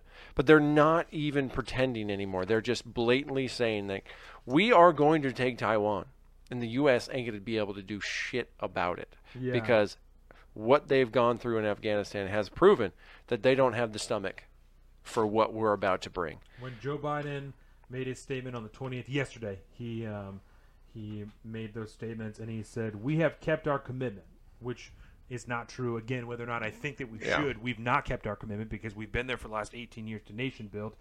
Any U.S. citizen who wants to be out will be brought home and to the airport, he says. And when questioned on U.S. credibility, I have seen, this is a quote, I have seen no question of U.S. credibility. Our mission is accomplished. That was the first quote, and then he started talking about that our mission is accomplished and we have no political stake in Afghanistan. How can you honestly say you've seen no question of our credibility when China is openly telling Taiwan that we won't do shit? Yep. If war breaks out between China and the U.S., I'm really trying to find that quote because it was so perfect. But yeah, I mean, slightly different circumstances, obviously, when we're talking about Taiwan and China versus Afghanistan and the Taliban, because the Taliban are not China. They're not the CCP. It's a very different thing. We're already there. We don't have tens of thousands of troops in Taiwan. Like we don't. They are a strategic ally. They have been for a long time. That's a totally different conversation piece. But the idea that they are saying openly that when this happens, the U.S. will do nothing. It's not an if anymore, man. It's not an if. When we come for you, they will do nothing. Yep. We have a video, one of the ones that I sent you, that we can play regarding reports of Americans being stopped and why wait to evacuate. It's of Joe Biden. Yeah, it's going to be one of those two. Reports of Americans being stopped. There you go. All right, here we go. Plug in, baby. Let's do it. Scott Detrow. Scott. Notice the list. Scott Detrow, NPR. Thank you, Mr. President. I just want to follow up on something you said a moment ago. You said that there's no circumstances where American citizens cannot get to the airport. Well, then you listen. That doesn't really square with the images we're seeing around the airport, with the reporting on the ground from our colleagues who are describing chaos and violence. Are you saying unequivocally that any American who wants to get to the airport is getting there and getting past the security barrier and to the planes where they want to I go? thought the question was, how can they get through to the airport outside the airport? And the answer is, to the best of our knowledge, the Taliban checkpoints, they are letting through people showing American passports. Now, that's a different question when they get in the rush and crowd of all the folks just outside the wall near the airport. They get through the That's checkpoint, why but we once they had hit the airport, was it yesterday or the day before? We went over the wall and brought in, how many? 169 Americans. Went over the wall, brought So in it is 169 a Americans. process to try to figure out how we deal with the mad rush of non-Americans, those who didn't help, those who were not on the priority list, just any Afghan to be able to get out of the country. And so my guess is that no matter what, under what circumstances anyone, there's not a whole lot of Afghanis, there's a whole lot of Afghanis that just as soon come to America, whether they're any involvement with the United States in the past at all, rather than stay under Taliban rule or any rule. So what I was saying is that we have an agreement that they will let pass through the checkpoints that the Taliban control, let Americans through. But given this, given the negotiations with the Taliban, the scenes that we're seeing, can you just fully explain why the plan wasn't to go ahead with these evacuations of both Americans and allies before the drawdowns began, before Bagram was closed, looking back several months? Because whether it was now or several months from now, there seems to be a broad consensus that the Taliban would make these gains, and these would be needed at some point. Well, yeah, at some point. But the point was that although we were in contact with the Taliban and Doha for this whole period of time, at some point wasn't expected to be the total demise of the Afghan National Force, which was 300 persons. Let's assume the Afghan National Force had continued to fight, and they were surrounding Kabul. Be a very different story. Very different story. But the overwhelming consensus was that they were not going to collapse. The Afghan forces, they were not going to leave. They were not going to just abandon and then put down their arms and take off. So that's what happened. Thank you very, very much. Thank you. And that's when he dipped out. Oh, now that was, I remember that from listening to that statement. So it sounds to me like that there's just a bunch of excuses in there as to kind of cover his ass as to why we didn't. Well, everything seemed to be on the up and up. I mean, the Taliban said they'll get to the checkpoints, and then, but people are having a problem between the checkpoints and the airport. That's we have the agreement. That's where we're at. Yeah. It's like, bro, so you're absolving yourself of any responsibility whatsoever here because you didn't fathom that this was going to happen? Of course he doesn't, because he's 1,000 years old and can barely speak through. Right, and that's so they're bad saying mouthpiece. So you're saying, well, of course there was cables. There's cables saying all kinds of things. Yeah. Okay, in Vietnam, again, like I said, you had the leader of the embassy there who, until the day that they left, was telling people, I don't think anything's going to happen. I really don't think it's that big of a deal. They're not going to come to Saigon. Like, I don't know why you're worried about it. I really wouldn't worry about it. No, you can't cut down the tree. Like, we're not going to need to worry about it. Until the day he fucking left, that's what he's arguing, man. You're listening to the wrong people. You have to say that. You have to admit that. If you want to be honest, you listen to the wrong person. You listen to the wrong person. You picked the wrong guy to back, and that's on you. It's fine if you didn't think it was going to happen. It did. That's where we're at now, and you have to own that. And he's just doing everything he can to not. He's trying to take all the But at least I left. political credit for leaving. The buck stops with me. I wasn't going to let anyone else do it. Yeah. So then own it. Own this now. If the buck stops with you, Yep. own it now. We fucked up. Yep. We really fucked up. This was not the right thing to do. Because really, the onus is the buck stops with him, yeah, but he didn't do this. He didn't start this process. That's the other thing, that he's taking all of the credit for a process that another president started before him, and that he has inherited, which he mentions a lot in his very first press conference to everybody after he was missing in action for 3 or 4 days. but he is still trying to shrug off the responsibility of it being on him. He says the buck stops here, but he's still putting the responsibility on the Afghan army and prior presidents. So let's It's talk like- about this, because Crystal and Sagar obviously gave him all the credit in the world. Balls of Steel and all this stuff, right? Does Joe Biden deserve credit? In my opinion, to the bare minimum of credit that you actually left. Yeah. You did it. Instead of continuing to listen to generals and go back on it because they try to convince you, because they've convinced every other president, right? Yeah. Just like General William Westmoreland did to JFK, LBJ, and to Nixon for years. He convinced all of them, all I need is more dudes. All I need is more dudes, more time, more equipment. We'll be good to go. Yep. Don't worry about it. So you deserve the bare minimum credit for kind of going along with the agreement. I'm going to take at least half a point away because you decided to shift the timeline and then shift it back for some reason. Like, the only thing I can think is for some type of political win. Yeah. You moved it so that you could be the one. I did it on September 11th, and there was nothing set up, and I still did it within 9 months. And then you did it earlier because you're like, I got it done even faster Yep. than we were going to before. Why are you doing that? Why are you fucking around in another country for a political win back at home?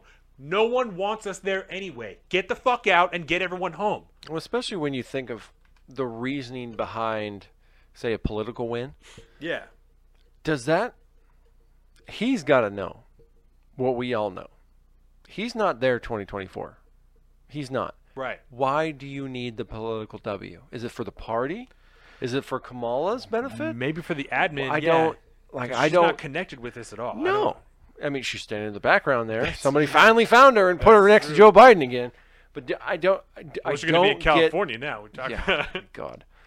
I just don't get, because there is an argument to be made. If he is 70 years old even, and he is for sure going to run another term, there is an argument to be made that there is a political reason to do this and do it quick, dirty, just fucking get it done. We'll put that shit in the playbook. Now we got that for running next time.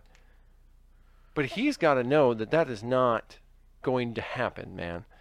And if he doesn't know, we all should fucking know that that's not going to happen. Especially, we're not even a year into it, dude.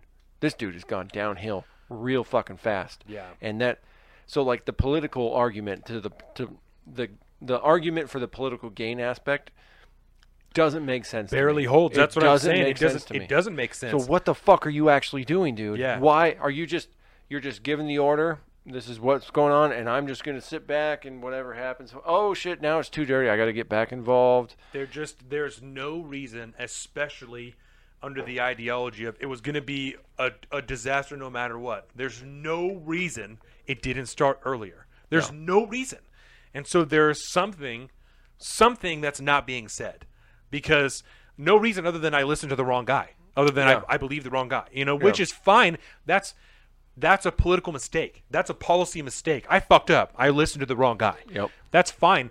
But you also have to acknowledge, like in that question, if you don't have, now that we're gone, right?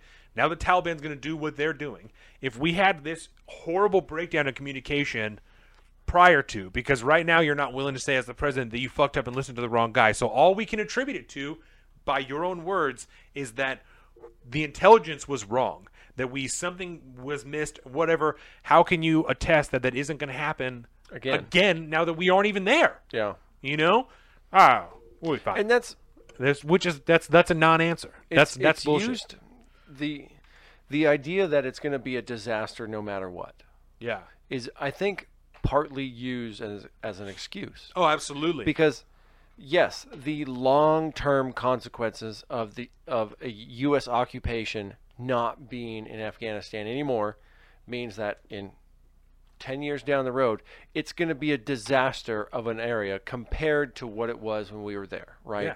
But the disastrous portion didn't have to be the pullout. The No. consequences would have been disastrous no matter what. And I am very much of the same camp. Pull the Band-Aid off. It's going to happen. The Taliban's going to retain control. Yes. That's going to happen, period. It didn't have to happen like this. That's what's pissing me off so much about the coverage around this. It's like, well, he could have done this, he could have done that. Trump would have done it different, blah, blah, blah. And who knows how any of that would have shaken out. But the facts of the matter are, right now, it is a complete and utter fucking shit show with people that have been born and died under U.S. occupation, clinging to fucking C-17 airplanes, taking off from the tarmac at Kabul airport, and falling to their death because they were so goddamn desperate to get out of the country because, dare I say, we didn't stay there long enough. So that's actually the next question I have written down here. Yeah. Is, would it matter or been different if we stayed longer? Mm-hmm. This is where I'm going to steal my commentary, folks. And I'm so glad that you said that because I have those notes written down on my phone and I would have Perfect. completely fucking forgot about it. Ha! I would have completely fucking forgot about it. Because there's the argument coming from, say, your standard neocon. That's where I'm going to put the commentary, folks, and people like Ben Shapiro and shit. It's like, they like to make the argument that after 20 years and $1 trillion, we prevented another 9/11 by us being there. Now, there's no way to truly pull on those strings and see if there's any truth to that. Their actual quote was, oh, perfect. We were keeping the monsters at bay. We were keeping the monsters That's what they at said. bay. Yeah, the current policy in Afghanistan was sustainable, and we were keeping the monsters at bay. Mm-hmm. So we spent $1 trillion. We do that in a weekend now. That's what they said. And there is some truth to that because we do that. And at a certain point, To save the country from an economic disaster after a pandemic. yeah, it's slightly different, right? Yeah. It's not like, oh yeah, we're just going to do another $1 trillion in Afghanistan this week. That's Right. not. Right.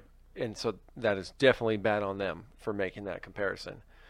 But let me pose the question to you. Yes.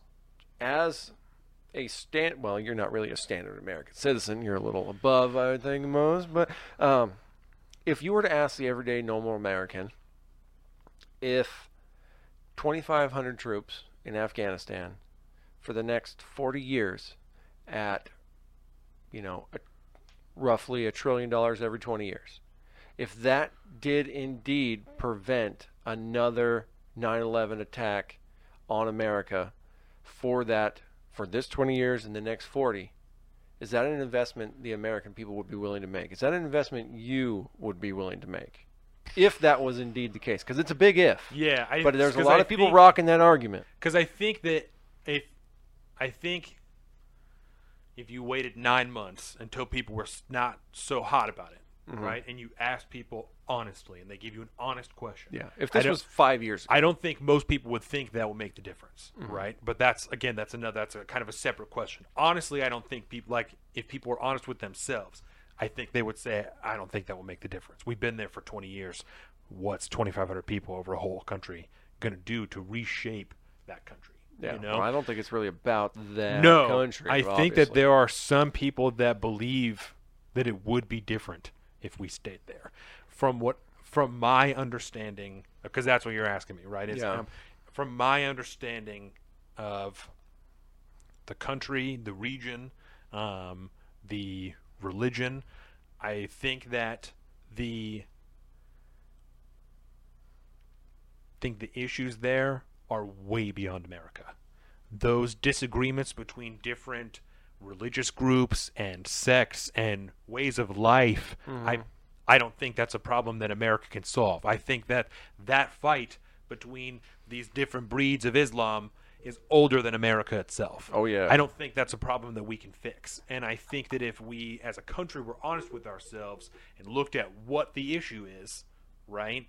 Because that's what the issue is. You have two different religious groups that are fighting each other. We're backing one against the other one. Yeah. We are, unfortunately, as is other Western countries, involved in that because they hate the ideology that we represent. And that's what brings us in there, is that in this fight for theocratic dominance between those two sects, we are, for insane lack of a better term, we're a bystander, right? In that theocratic fight, we're a bystander. And because, like I said, because that's not the fight we're fighting. We're fighting a social, cultural, ideological fight that has to do more with societal cohesion and government makeup, And that's what I'm saying. democracy, this fight in freedom, America, and liberal values. That's what I was saying earlier, is that this fight in Afghanistan now, this 20-year war, is about American exceptionalism. And I don't think that ideology has a hold on America anymore.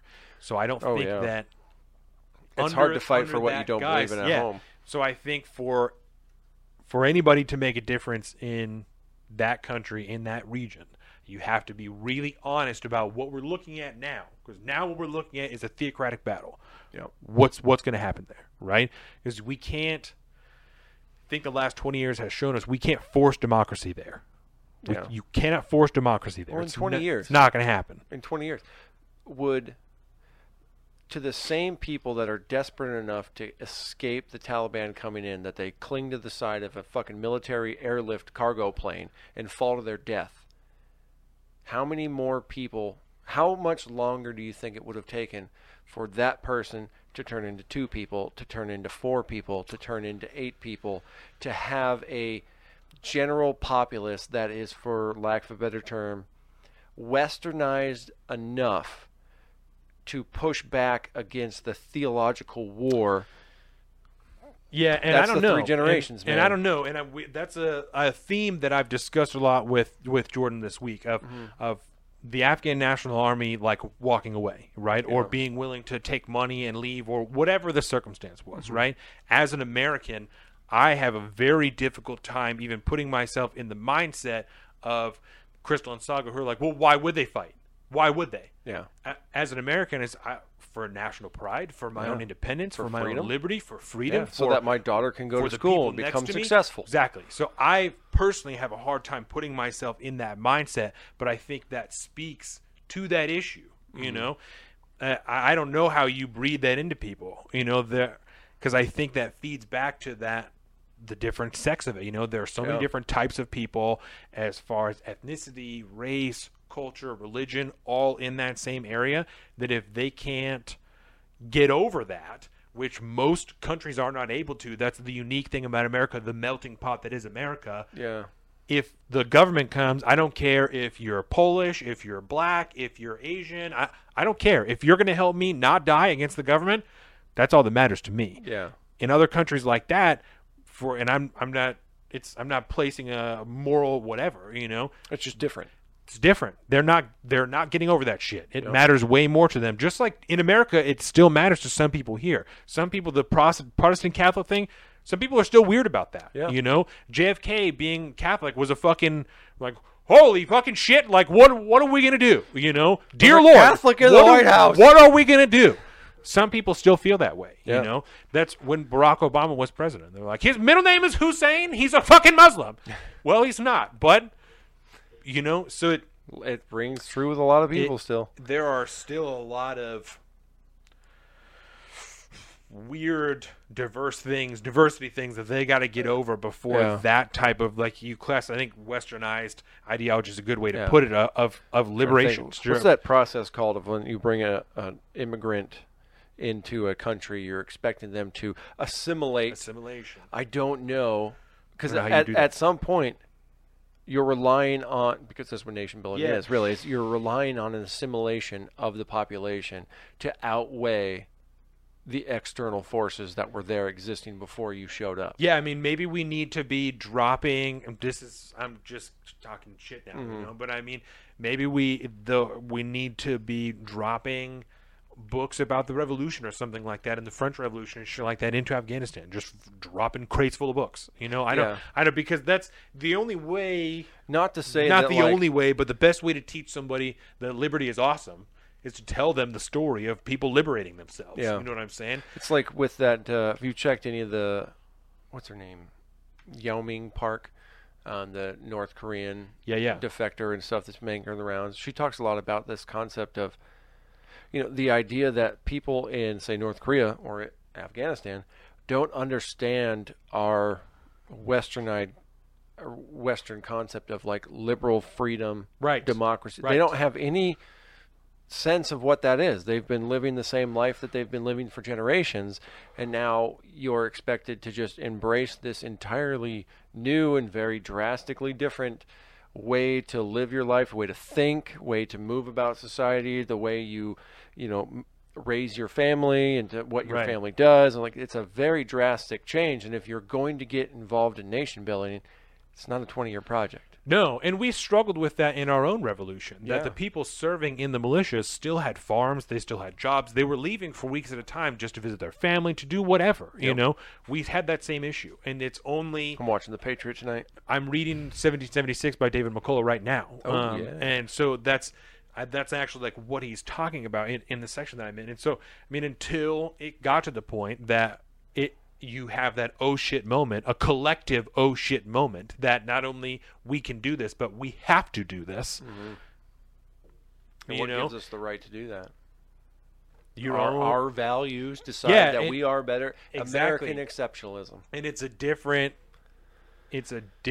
base of morals and ideologies, that our country was based in Judeo-Christian values that are not as strict as a lot of the Islamic values are. And that's so you inherently don't have the amount of freedom that you do when we were starting America. Yeah. You know, which is an issue. When you're limiting freedom, it's really hard to conceptualize freedom. Yeah. You know, Yeah. So which is, Because I if you- think, if what you you were don't saying have it, about you North don't have Korea. it. If you don't have it, you can't conceptualize Yeah. it. So, And if so they- how are the people of Afghanistan that are largely agrarian people, devout, religious, agrarian people, how are they supposed to understand the concept of a Western value like liberal freedom?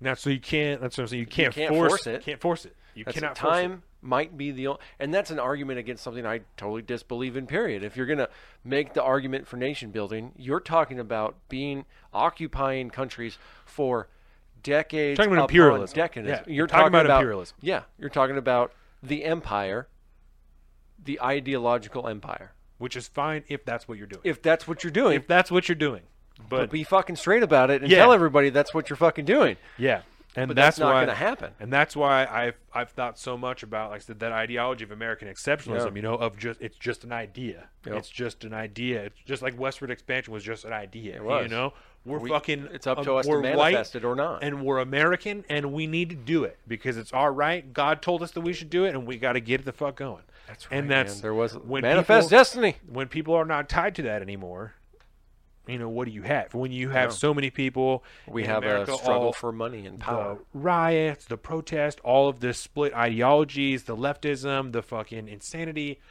There's not enough unification across that. People don't believe. A lot of people in America don't believe America's the greatest country around. Yeah. I think if you're objective and honest, you have to say America's the greatest country to ever exist.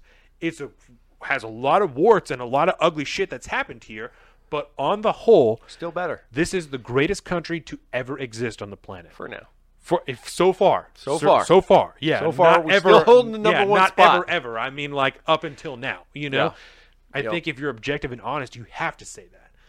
I think if they're- you're yeah. objective and honest about whatever it is that you are doing, you can maintain that.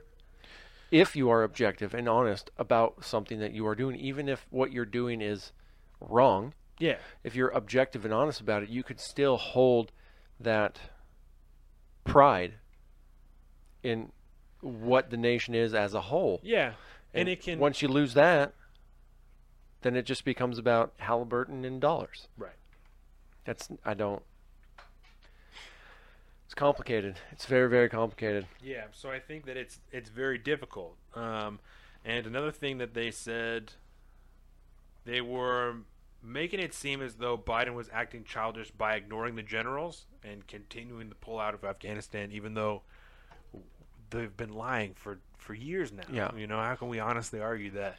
Yeah. And so The then reason Trump didn't start the pullout when he first came into office was because he became president and he got the generals together. They all told him, this isn't going to happen, buddy. And he Well- goes, okay, well, and we spent 3 years. the thing that bothered me then is that John Podhoretz decided that he was going to quote John Kerry's speech in front of Congress about Vietnam, in which John Kerry asked the congressman, how do you ask someone to be the last man to die for a mistake? And so John Podhoretz says, who wants to be the last man to die for a mistake? First of all, fuck you. Yeah. Right? Because that's the complete opposite context of this fucking argument, so you're kind of a piece of shit. Second of all, your argument then is, who wants to be the last one to die, so we'll just perpetually let people die, and so we don't have a last one. Yeah, You there just is no last you one. just You get just to get be the next another one. You're just the next one. You're just one more. That's so good. It's so great that that's the ideology of who can we ask to be the last one. So It's only we'll just keep 2,500. stacking fucking bodies. Yep. That's gross. It is gross. And that's the kind of the standard neocon bent at that point is, well, we're already there. Yeah. And there is something to be said about that. There's something to be said about the idea of recognizing that this is a bad situation made possible by a series of very bad decisions over the years. Right. What do you do about that? It's at that some point- point you got to face it and do it the right way and come at it and do whatever it is you're going to do, whether you're going to stay, whether you're going to surge, whether you're going to leave. You need to do it in a way that is not a chaotic fucking shit show that makes us, again, more of a laughing stock on the world stage than ever before in history. And to You have to this- be able to do it right. To this, I would quote one of the OSS soldiers that was interviewed in that Vietnam documentary, and in a sense, Joe Biden, but in a much lesser sense, that once you realize in 1968 that the armed forces cannot win, or that corruption is the problem, you force them to clean up their act, or you leave, because that's a losing side, and America does not bet on losing sides. Yep. The moment you know the ANA will not win against the Taliban, you either force them to get their shit together, or you get the fuck out. You don't continue to fuck around, keep playing games, and letting companies try and make money there for the rest of time, or until somebody decides to finally leave. Once you know it's done, get the fuck out. Yep. There's no sense in continuing on until after whatever year we knew we couldn't win in Afghanistan. Once you know it's done, leave. Cut the ties and leave. You have nothing else to win after that. Yep. You have nothing else to gain. Now that's where Joe Biden is now. Is what do we have to gain in Afghanistan? Now our own credibility, which is what we spent the last 4 years in Vietnam doing, defending our own credibility, which we ended up shitting on in the end anyway, just like we just did now. Yep. So Yeah, it'll be very difficult for America to have another very public situation like this. they ended up doubling down on the money things. He's done this reckless thing by pulling out, and they did the eviction moratorium and the stimulus bills. These are all completely different policies. Like, you can't compare foreign policy of leaving Afghanistan, like I said, to the $1 trillion stimulus packages and shit like that. These No. are completely separate things. Yep. Talking about a global pandemic in which America is trying to survive as a country, and a war in which we should never have been in the first place. Yep. These are not the same thing. Not even a little bit. I was like, I'm sitting in the gym, I'm working out. I'm like, what the fuck is this guy talking about? Like, this doesn't make any sense, man. It was pretty interesting. That's been the most difficult thing about this at the end of the day is it really doesn't make sense. Everything that's happening right now just seems like, what are the worst decisions you could make? Well, let's make those, and then we'll end up where we're at now. Let's talk about the gear real quick. All the gear, right? What could we have done about the gear? First of all, Thermite. you could bring it home. First of all, you could bring it home. That is, yep. Second of all, blow it the fuck up. Yep. Blow it up. Blow it up. What's the difference? Turn What's it the into difference? a melted pile of fucking steel. You're losing it no matter what. Whether you give it to when you put it in the hands of the enemy, or you destroy it. Blow it the fuck up. You got all these soldiers here that are leaving the bases. Also, rig up a shitload of C4 and fucking tannerite and whatever, thermite and shit. Pop it off before you leave and get the fuck out. Yep. Have DOD or a fucking EOD hang out there for an extra hour, blow it up, and then they can leave as well. Yeah, what are you talking about? Yeah. What are we going to do with it? Blow it up! Like, what a waste. Shoot missiles at it from the other side of the planet. What are we talking about here? We're the United States. Because you don't have the money? It's Lots a of waste of Tomahawks funds from the aircraft anyway. carrier. That's I want to take this moment real quick to remind everybody as the timer just Do went it. up. I want to take this moment to remind everybody, thank you for watching us here on our YouTube Salt of the Streets. Obviously, it's been a fantastic show. We were right about to break into that last topic. This one will be a little bit shorter. This was a big topic, obviously. I want to thank everybody for joining us, YouTube Salt of the Streets. We have our Facebook, Salt of the Streets, fuck Facebook, Instagram, Salt of the Streets, saltofthestreets.com for all this information, our own personal social media. I am at Salt of the Street on Twitter, at alpaca_Donovan on Instagram. Colin is at Beardbird Offie on both of those things. If you're in the local area and need a skateboard, go to Location Skate Shop. If you need a haircut, hit up Swell Blended. He will hook you up. That's the last thing I have as far as those. Blow it up. It's ridiculous. It doesn't make any sense. It's confusing to me. Colin's going to make his last point, and then we're going to talk about these COVID updates. It's crazy here. We live in Washington State. If you live in a red state, God bless you. What was your last point that you were going to make? Thank God. Oh, yeah. We definitely need more beers. Last point I was going to make. Blowing it up, we're America. Yes. Because the justification on their end is, well, we thought the Afghans were going to use it. It was theirs. Yeah. Right? When the United States evac'd out of Bagram Air Force Base, Yes. you remember how that went down. It was an overnight, which is, I like to make the analogy that an Afghan soldier goes to bed in the barracks one night after having a normal day, doing whatever he's doing. He's helping to become a Black Hawk tech or something like that, work on the thing. Wakes up in the morning, there's no Americans He's anymore. outside. They're just gone. Yeah. Everything's gone. Everything's still here. It's just all of your support's gone. We started Just evacs dipped. out of Vietnam in the middle of the night. Yes, because we have a track record. The of such last things. Marines left by 10 a.m. That's The Marines that were left for Uncomfortable. hours on top of the building were So left by 10 a.m. yeah. So at that point, you have this argument being made from Biden saying that, well, it's not our fault that they just picked up and left. I mean, they just ran away from everything. They didn't fight back. They weren't ready to fight back, dude. You trained That was them. the whole thing. You spent 20 years training this, and there's been people after people like on Timcast. The great thing about the Timcast is you get those people that come into the chat, and they're like, hey, dude, I was there. I trained those forces, and I will tell you right now, everyone on the ground that was involved in training said they are not ready for this. They were still taking shots at Americans and shit. You're Yes. still finding out Taliban that are infiltrating the ANA forces and trying to shoot Americans. Yeah. That was happening up until we left. Like, So if you did not truly have an understanding of what was the actual situation on the ground, you might have rethought how you withdrew. And you should not have relied on these forces to fight for themselves when they did not essentially have the capability to do so. And so Nor the that wherewithal there- or will. Exactly. And part of me says, well, what makes you expect that would exist at this point? You have forced a way of life on these people and a regimented military style that has only existed in like Western nations, and that's kind of how we've all built armies and shit up since the Roman times. How are they expected to understand how that's supposed to run, hold that sacred within themselves, each individual soldier, not to mention the leadership? right.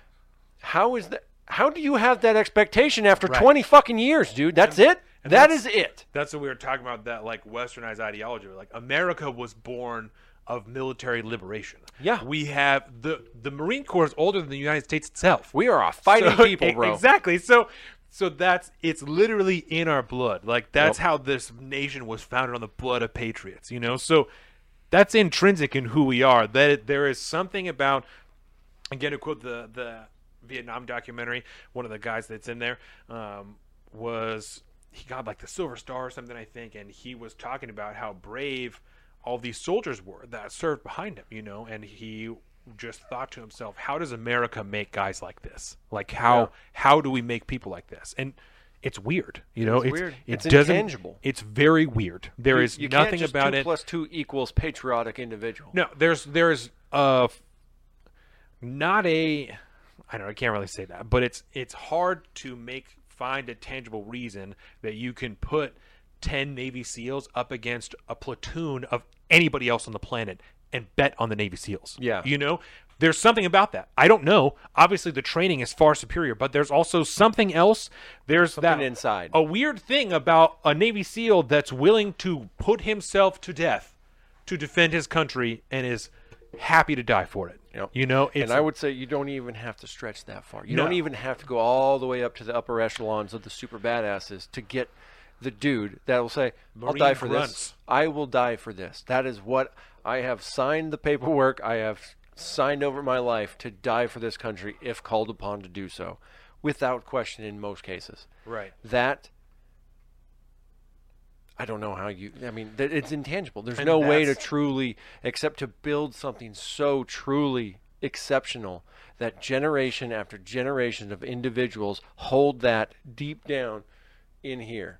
And that's the difference maker. Like in Vietnam, you had North Vietnamese soldiers that were kids that wanted to join, that were filling their pockets with rocks so they could meet the weight requirement to join the North Vietnamese army to go down and fight. This is the people when you have tried people to that are get that in under committed, World War II. Exactly. When you have people that are that committed, Yeah. you can't kill that person No. by scaring them. No. You know, it's not. That's going to drive them even more. Not how it works. And that's what that same dude that was talking about, you know, like how does America make dudes like this? He had been hit by a frag grenade and he was convinced he was going to die. He then talked about how liberating it was to know he was going to die. You know, he's like, the fear is gone. He said, he said, I then decided I'm just going to take out as many of these fuckers as I can before I get there. You know, that's a Last blood. That's a weird fucking mindset to be in, you know? But for some reason, it's rampant across the United States military, you know? It's a weird deal. What causes that? You know, I don't know there's a tangible thing that you could even draw out. Other cultures in history have shown that, you know. There's a whole Dan Carlin does a great series on what he calls the Celtic Holocaust. He talks about those guys that, you know, what would you be willing to die for, right? That's a thing. What would you be willing to lose everything for? Your entire way of life, your family, your friends, your church, everything. I don't know, and I don't think we will ever truly know because it's been different for different cultures in history, but it is something in a society that is bred deep down to as a core value as you possibly can have. And that just sticks with people. It's not always there in everybody, but it's there throughout the fighting force, if you will. Yeah. You know, the people, you have enough people that are saying, I'm into this, let's do it. Where the fuck does that come from? There are accounts of those NVA soldiers shooting, like when the bombing runs are coming through, shooting at the airplanes as the napalm capsules are falling down until the moment it explodes. They're shooting at these planes in the potential that they're going to be the bullets that takes them out of the air. Yeah. That's what I'm saying. You can't quantify that, man. There's no quantifying that. It's the Japanese soldiers on lost Pacific Islands in the 70s that are still fighting World War II because they don't know that the world's over, and they will not accept surrender until the emperor or the commanding officer that gave them the order to stay there delivers the order directly to them. That is... I mean, that's a level of toughness. Country is born from blood, man. Yeah. Country is born from blood. And when you look at the cultures over history that have had those individuals, it's always been the same type of cultures. The cultures that are born in blood. You know, the Vikings, the Goths, what were the Turks before they became the Turks? Like the Teutons and, you know, the Japanese, nothing but warfare for thousands of years. Expert warfare people that can beat modern day armies with bows, arrows, and swords. I mean, that's the type of... That can defeat the United States military with AK-47s and shitty fucking rocket launchers. Yeah. Yes. I think this, if anything, is just evidence to say we don't belong. No. With that, let's move on to our next topic. Let's do it. After 2.5 hours. Hey, you know, I think Bushido all the way said Ottomans. Thank you, Will. It was the Ottomans. The Ottomans. Yep, the Ottoman Empire. Ottoman Turks. Yep. Yeah, that's, I don't know. It definitely, in our next segment, there's a lot of that will lacking is allowing a lot of this craziness to take hold that we're about to talk about. All right, ladies and gentlemen, thank you so much for tuning in to Salt of the Streets episode 112, part 1, when we covered Afghanistan. Make sure to tune in right here next week for part 2 when we dive into all the COVID updates and all the COVID news. We'll see you on the other side.